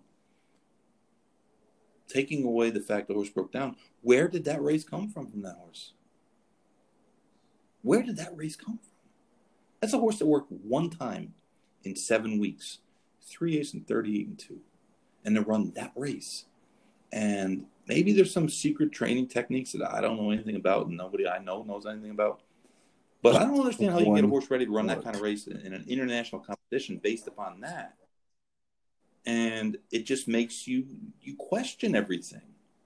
You just question everything. It's like if a baseball player, all right, you got this coming season, and really we're not paying that much attention to it, seems like. What if after 2 months the guy's got 37 home runs? Juice. Your first thought's going to be, yep, immediately. Back.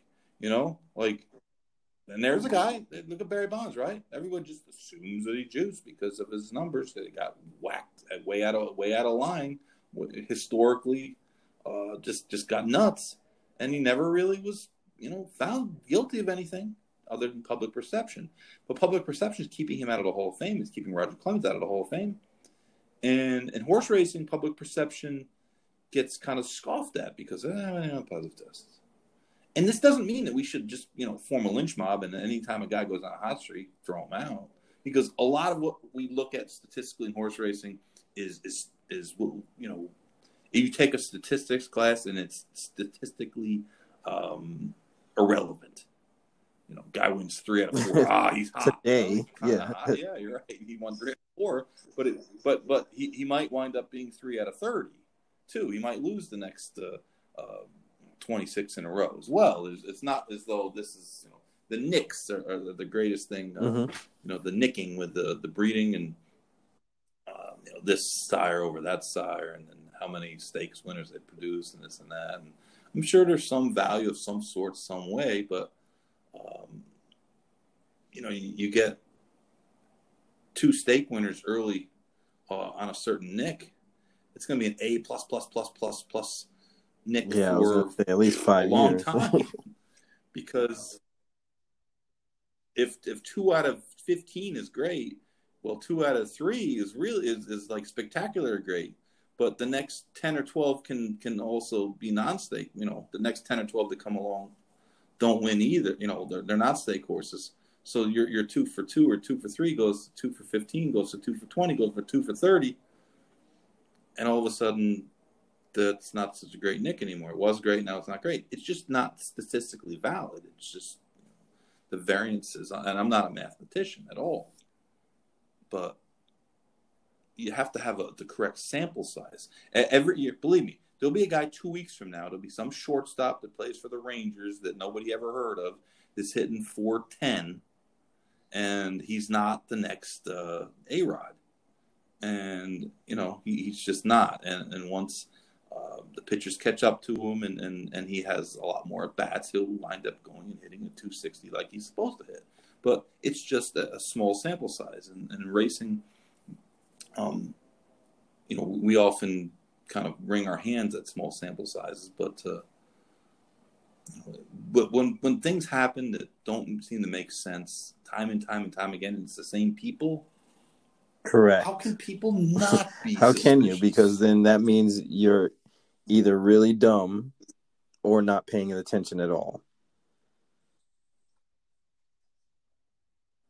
I thought the one great thing about Hong Kong, racing-wise, is that you don't have to worry what the guy next door to you in the next stall is doing. You just don't have to worry about it there. It's an equal playing field. It's a level playing field. It just is. And that's something that I wish we had over here. And, understand also that to get to Hong Kong, horse-wise, you have to qualify. You can't just send some plug over there. They've got to have an international rating of a certain number. They have to be under a certain age. And, they want competitive horses. They don't want what we saw today in the 4th at Oaklawn, Archie-bred maiden tents. They want competitive horses. It makes sense to them to run competitive races because they understand that's the lifeblood of what's going on there, and that's why they handle billions of dollars. And it's not an easy. I mean, you couldn't have that system here in this country. It just wouldn't work. Our laws are different. It's they have 2 backsides now. They have a training center, but it's just different. It's just the concept of feeling like everything's on the up and up. And until we figure out a system, and I don't believe in any system until I know the particulars. So HISA, they can piss on HISA until they tell me what it's going to be. I'm not one of these people, well, it's better than status quo. Well, how do we know? Right, you don't know anything yet. Nobody knows any details about anything. I've seen what wishing gets you in this business. It gets you, it gets you broke. It just is, we're wishing, we're hoping. Well, we need to demand that this thing is going to be effective. And I'm telling you, the TDN writer's room, Joey Bianca does every week, does a great job. They had on Travis Tiger. And he didn't impress me one iota as being a guy that's going to be the new sheriff in town. And I'm sure Travis Tiger is probably like, who the hell is this bald, fat guy, right? But I can tell you one thing. Travis Tiger should hire me. I don't know if I'd work for him. But he doesn't know anything. He thinks he knows a lot. But he literally said that they were going to depend on a 1-800 number, a hotline. Oh, boy. Oh, boy. And I thought to myself, yeah, The next time Baffert has one run off the screen, there's going to be 418 calls. And not a single one of them is going to know anything tangible. It's going to be, how can the guy have that many good horses? How can he have another horse of a lifetime? Which is, of course, is a viable question. But if you're a regulator, it's a question of, do you have some information that says that he's doing something wrong? And it's almost always going to be no. And he literally said, well, every call we get, we investigate thoroughly. And I'm thinking to myself, well, you better have about 5,000 investigators. Wow. Racing, yeah, that sounds impossible. It's like compared to Olympic sports. The Olympic Committee has a list of people, of participants in these sports that are under monitoring, and the USADA monitors these people basically 24 hours a day, 7 days a week, 365 days a year. That doesn't mean they know where they are. They know where they are. I shouldn't say they don't know where. They do know where they are. They're supposed to be required to inform them if they're going on vacation, if they're not going to be in their usual place, because they are under, they can be under surveillance, and they can also be tested at any time. But we're talking about 190, 200 people. They certainly aren't following LeBron James around. So no way, no how. How many Olympic level athletes really exist in this country? Proven Probably half that Olympic number. Caliber athletes, right? Think of how many horses are going to run in stakes alone this weekend. Just this weekend in stake races. Not even talking about all the other races. Probably that same number. Yep, a couple hundred. Probably that same number. All throughout the country. And that's my problem, is that maybe they're good at what they do, but they've never done this. And the funding and it's just such a nebulous thing, and then we don't know who's going to be in charge of what. And everybody. Alan Foreman was on Steve Big Show today, and he was like, "Well, the Temple." I'm thinking to myself, man, you drank the Kool-Aid. Sounds good, but not in reality. What are they going to tell you? They're trying to get the thing passed, and it's been passed with such nebulous language that the decisions that are going to be made, and then the idea that we have to kiss everyone's butt so that we can be on the one of the people that can help educate the committee. Well, why should we have to kiss someone's ass? If I know more than 99% of the people in the business, what difference does it make what my attitude is? I know. These other people are guessing. And I'm not advocating for me to be on these boards, trust me. That would probably be a bad idea. But what I'm saying is that people like me should be the ones that they come to for the information, so they can get the actual story, the real information, not the secondhand information. If you're a member of the Jockey Club, you're almost assuredly getting second, third, fourth-hand information, because you don't see those people. You don't see those people on the ground. They're not where we are or we've been. They don't hear the actual, they hear the rumors. We all hear rumors. There's been a million rumors. And most racetrack rumors are wrong. They're not right. And that's the scary thing for me, for the business. And I get it. Everybody wants effective regulation. We don't want the bad guys to be involved. Nobody doesn't want that except for the bad guys. I just wonder how the hell we're going to get this thing done and have it work. It's clear that it's an endeavor that needs to be thought out more. They can't just turn around and say, "Hey, we're going to pass this law and this is going to go into effect." It's got to be years. That seems honestly to be how it was done, and that seems to be how a lot of federal bills get passed these days. And that let's pass the bill and figure out the details. It's how reverse engineering it. Got passed. Yep. 11,000-page document that they draw up, and all of a sudden, people are voting on it without having read it, and that's the problem. All I want is to know that the people who are going to make these choices, make these decisions, come up with these rules, are going to come up with rules that are not going to hurt the game. Because you can make a rule. Look at the whip rules. Look at the debacle that the whip rules have become. And again, it's a debacle. It's a debacle. They're so much different from place to place to place, depending on where you're watching a race. We've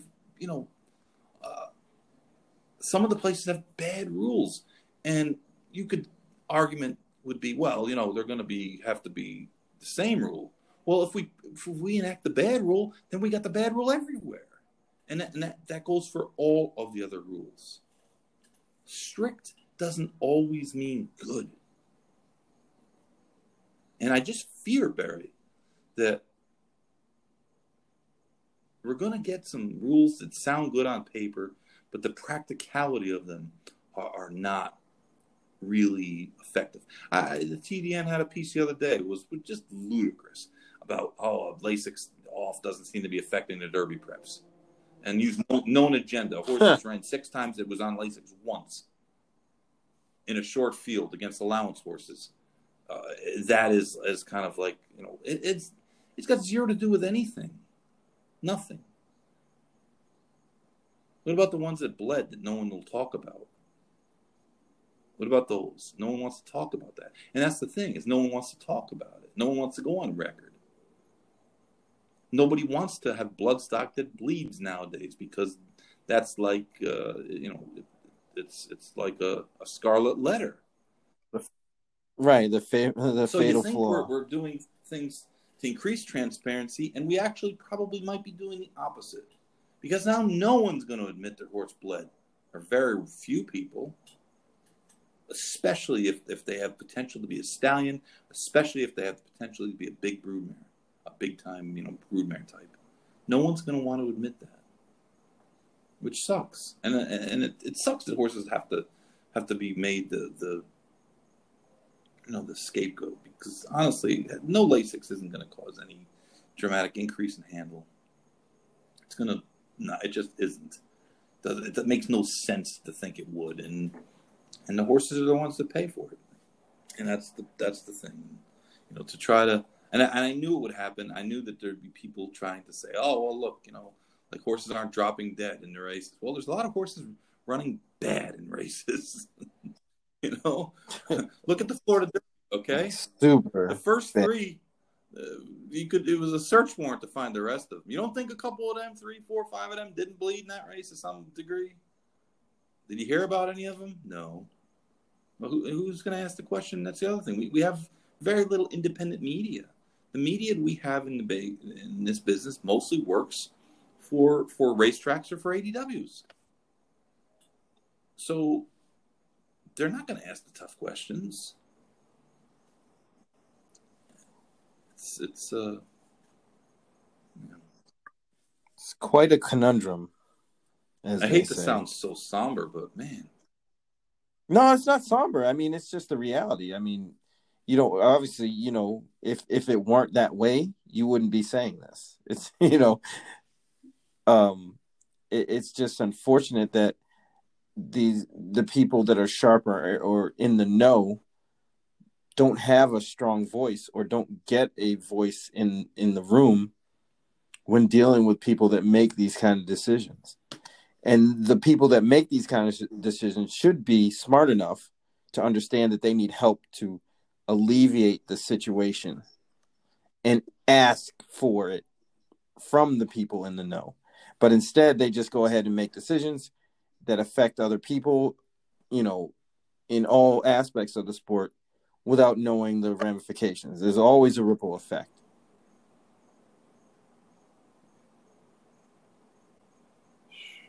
No, it's the truth. And there's never been a business or industry that needed a summit meeting worse than this one. Man, you ain't lying. That is the truth. And it's I'll tell you, it's great for having podcasts, because there's always some stories. Oh, there's fodder everywhere. Every week. Exactly. There's always some kind of controversial crap that happens. But I just don't have any faith anymore, and I hate that. I hate the fact that I don't have faith in hardly anyone in this business, because a lot of the guys that are sharp guys that have good ideas, their hands are tied. Depending on where they're working, what position they're in, their hands are tied. And some of the guys that have a little more authority or power than they should are buffoons. So it's just so difficult to see. And like you try to take a global view, right?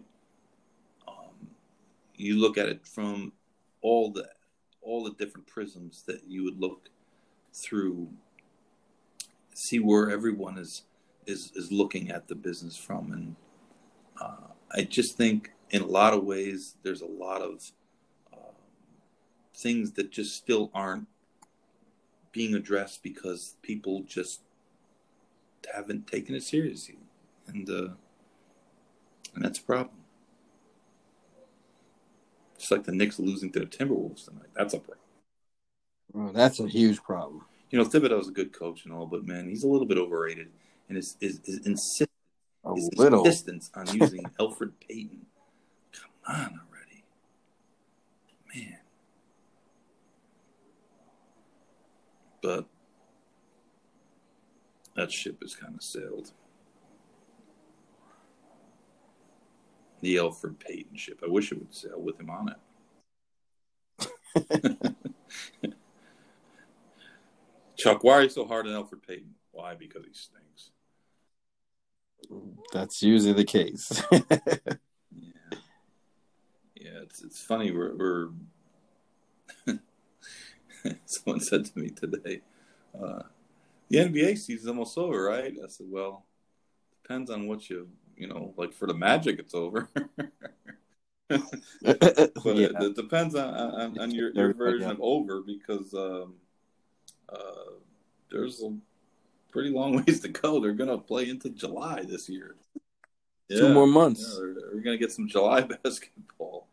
The finals, if it plays out, might be like 3 days before the Olympic basketball first round starts, if we have the Olympics. Ugh. It's interesting. Dr. Allen, who is my friend, he's a long time racetrack vet. He is the official veterinarian for the Israeli equestrian team. And he told me a couple weeks ago that they're requiring everyone, the staff and everyone involved, to go to the dentist. And they have to get a dentist to have this big long form to okay them to go over there, because supposedly they're not going to have any dentists available in the village where they're going to have to stay. I guess everything's going to be quarantined. And yeah, that's crazy. Well, what if how many people have proactive dentistry work? Dentist work is pre-dentistry. Who knows when you're going to get a root, knock a tooth out, or you're going to get a toothache or something. Those things usually aren't. They usually don't. You don't see them coming, right? So I thought it was kind of interesting that they're literally requiring people to go to the dentist and have the dentist check off. I would have. If it was a physical, it would have made more sense. But right, it was like dentist. But that's little facts that you find out, your little factoids that may interest no one else but me. Yeah. Nugget of knowledge. If you are on the Olympic team or you're part of the entourage, you have to get the okay from your dentist. So, yeah, kind of weird, but it sounds like the Olympics it's held in Japan this year. It sounds like it's they're moving towards holding it. So I saw something the other day too, kind of freaked me out. LA 28. And I was like, what's LA 28? The Olympics are in LA in 2000. Yeah, 2028, yeah. There's probably about a 12% chance I'll still be alive in 2028. But I was thinking, man, I remember the last time the Olympics were in LA. 84, right? Was it 84 or 80? Wasn't that the year of the boycott? It was Wasn't it the year of the 84. boycott? Remember the Russian boycott? 80 was in Moscow, I thought. No, they boycotted. Yeah, you're right. But it wasn't. I think that was somewhere Bruce else. Jenner. Bruce Jenner. I think it was 84 because my dad went in 88 to Korea. So I know he was with the men's basketball team. Yeah, so I know 88 was in Korea for sure. Good, though, right? It was basketball. We got beat. Yeah. Yeah. Trust me, I hear about it all the time. That was FloJo, right? 1988. Yes. And that 88 was also when Ben Johnson got disqualified. Yeah. Trust me, I know it. My dad has a old school the slides. He has a slideshow from all the pictures he took over there and in the demilitarized zone and all that kind of stuff. He did the whole gambit, man. You only go to Korea once, right? Yeah, for him, yes. I've not attended the Korean Peninsula, but I've watched MASH a bunch of times. I feel like same thing. There. Yeah, I thought that was really kind of crazy. You have to have the dentist sign off, but yeah, whatever. They should have horse racing in the Olympics. Yeah, Breeders' Cup every year, except no international horses. Yeah, yeah, right. International contingent. They show up for the 2-year-old races. It's funny that how many Europeans ship over for the 2-year-old races. The 2-year-old races are really popular. I'm telling you, the Europeans are going to clean up again this year. Their forces. Oh yeah. We forgot Chalmaker ran the other day. Those are fighting words. I know he won the Eclipse Award, but oof. He just spit it out at the top of the stretch. We're done here. Well, listen, he had his good months, and it got him Eclipse Award. Riddick Bowe was the heavyweight champion of the world. So was Buster Douglas. Not Riddick Bowe. Riddick Bowe was actually pretty good. Buster Douglas, yeah. Buster Douglas was the heavyweight champ for a little while. Andy Ruiz was the heavyweight champ for a little while. Really ate himself out of... He has too many Snickers bars, bro. He's in shape now, though, supposedly. But, yeah, okay. Yeah, I think the Europeans are going to come over and whip our butts. Well, let's put all of them on the ticket this time. I'm not going to forget. Not leave one out. Order of Australia, who probably hasn't won a race, probably hasn't done anything since that race. They might have retired him, figuring he was going out on top. I think he came back in a synthetic race. Probably got beat. I think he did, actually. Like Wolverhampton or somewhere. Yes. It's hard to believe, but the Derby is a month away. Can't wait. It's the 1st of... Let me ask. Tomorrow is the 1st of April. So... Yeah. And you know how I know this is Sabria thinks that April's Fool's Day has something to do with puns.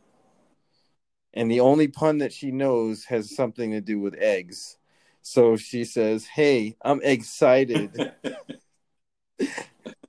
that it's April 1st." And that's all she knows. That's what I have to deal with at night, man.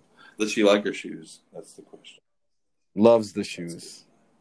It's good. It's amazing that we wound up with the... I know, it's just dumb luck. Size 1 and everything. Well, that's good. I'm happy that she likes the shoes. But, Barry, again, my eternal thank you for coming on and being my co-host. And even though we had to delay a couple days due to the festivities at the Pomp. It's worth it. This was a good show. I mean, I'm not one to not tout our shows, but I think this one is probably one of my favorites. We'll give ourselves a little self-congratulation. Yeah. Excellent show, old chap. Excellent show. Bloody good. I got my monocle on, so you can tell. I'm going to get my Mike Orona. Racing.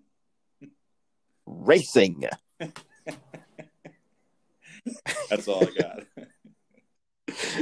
That's all I got. I used to try to make fun of Andy Byer. I can't even do it. It's tough. He's tough. I think I'm punch drunk. Too much. I've been in the air too long today. Yeah, my Mike Orona is on point. I do it all the time. Very nice. Racing. Here at the start. Well, again, as always, thank you for your time and your willingness to be frank, not Frank. I was gonna say my name's not Frank, not today at least. Maybe tomorrow. Frank Kaminsky or another big stiff, but Frank Miramati, the great Frank. Now he's got all the impressions. Nah, you know what? I gotta have Frank Miramati on. I put a little pressure on him. My man Joe was kind of like, squeezing him. I gotta maybe buy him free pizzas. Some pizza. Yeah, but but we know he listens because we got some inside information through the grapevine that he was asking questions. I just want him on to do impersonations. He's sure like the Frank Caliendo of horse racing. Yeah, that's accurate. Yeah. Just as funny as well. I want him. I want him on to do. I gotta make the big push again for him. We got some people. Is over soon, right? I don't even know. I don't even remember. I don't even know what the schedule is anymore. I don't think they know either. Yeah, they're not going to Hollywood Park. That's for sure. Dang it. That hurts. It does hurt. It does hurt, but life goes on. Sure does. Now it's the home of Matthew Stafford.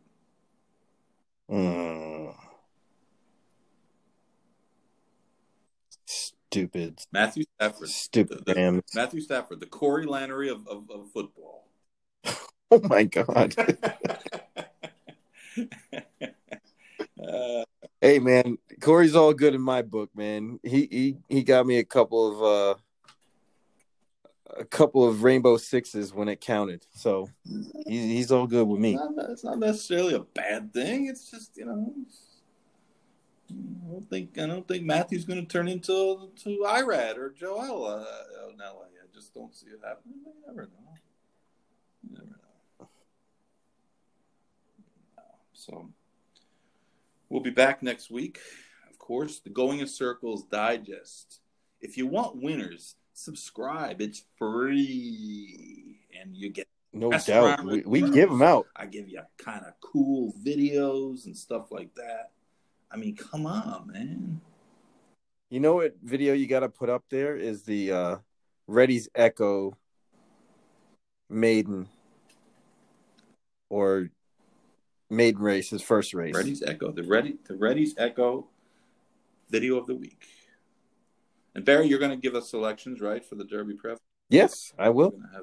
I think everybody on the planet knows that I'm going to be on Prevalence, but I'll give that one too. All right, we'll give that one out. But you got two other ones, and so Going Circles Digest. If you see it on social media, subscribe. Hit the button. It'll get sent directly to your inbox, and you can get all the information. And you can give direct feedback also. You can tell me I suck if you want. I don't care. As long as you're saying something, we're happy. Yes, feedback is always fine, and you can contact us, the Going in Circles podcast at Gmail. Profanity is okay there. Preferred, actually. Preferred. One guy told me I sucked one day. He told me my interview skills were no good, and I said, "Well, it's not really an interview; it's more of a conversation." And he kind of kept giving it to me. I said, "Listen, buddy, I'm not Mike Wallace, and this ain't 60 Minutes. If you don't like it, don't listen, buddy.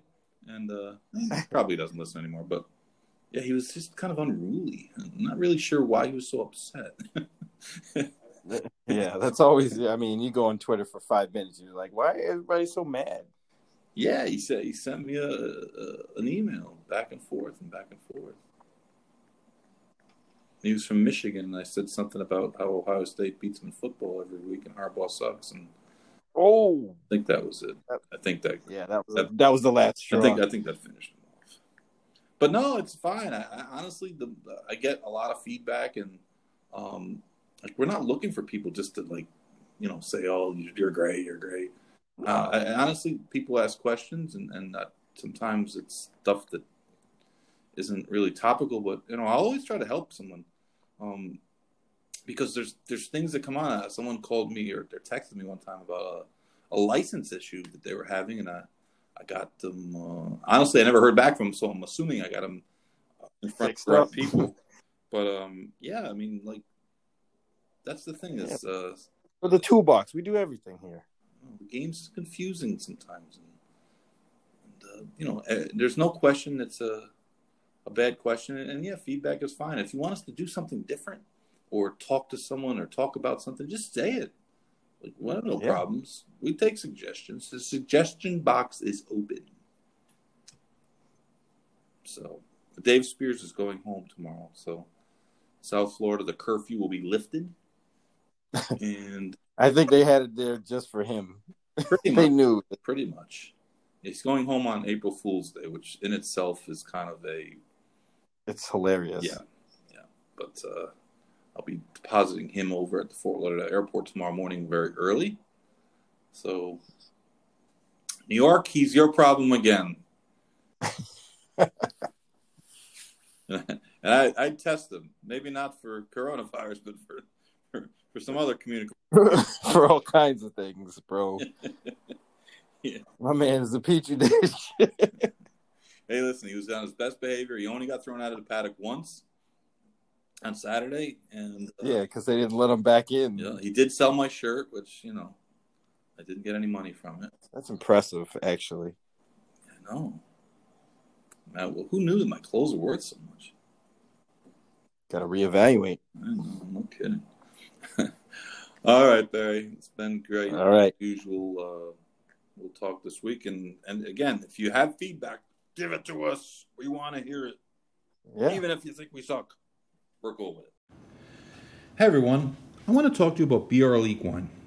BRL Equine is a company that would be considered by most the premier equine supplement company in horse racing. They spend a lot of money, millions, on research and development before they put these products out. This is not a fly-by-night organization just tossing some couple things together and throwing it out there. They use FDA-supervised facilities. What they say is in the products is actually in the products. Nothing illegal, nothing illicit. It's perfectly legal, and it's beneficial for your horse's health. They have a new product called Flexify that's been only out on the market for, I think, about 6 weeks, and the early returns are great. I know a lot of trainers that have given me feedback, and these are guys that are going to tell me the truth. There's a million supplements out there, a lot of things that people have tried that haven't really been effective, and so far, everyone seems to really believe that Flexify HA is a really excellent supplement to help a horse's joints. Contact my friend Joe Vellante at 215-501-6880 or get a hold of me at goingincirclespodcast@gmail.com, and I will get Joe in touch with you. And if you're lucky, you might even get him for a lunch. But BRL Equine is a really good company, and they have some really, really good supplements. And if you're an owner, ask your trainer. If you're a trainer, give Joe a call. Thanks.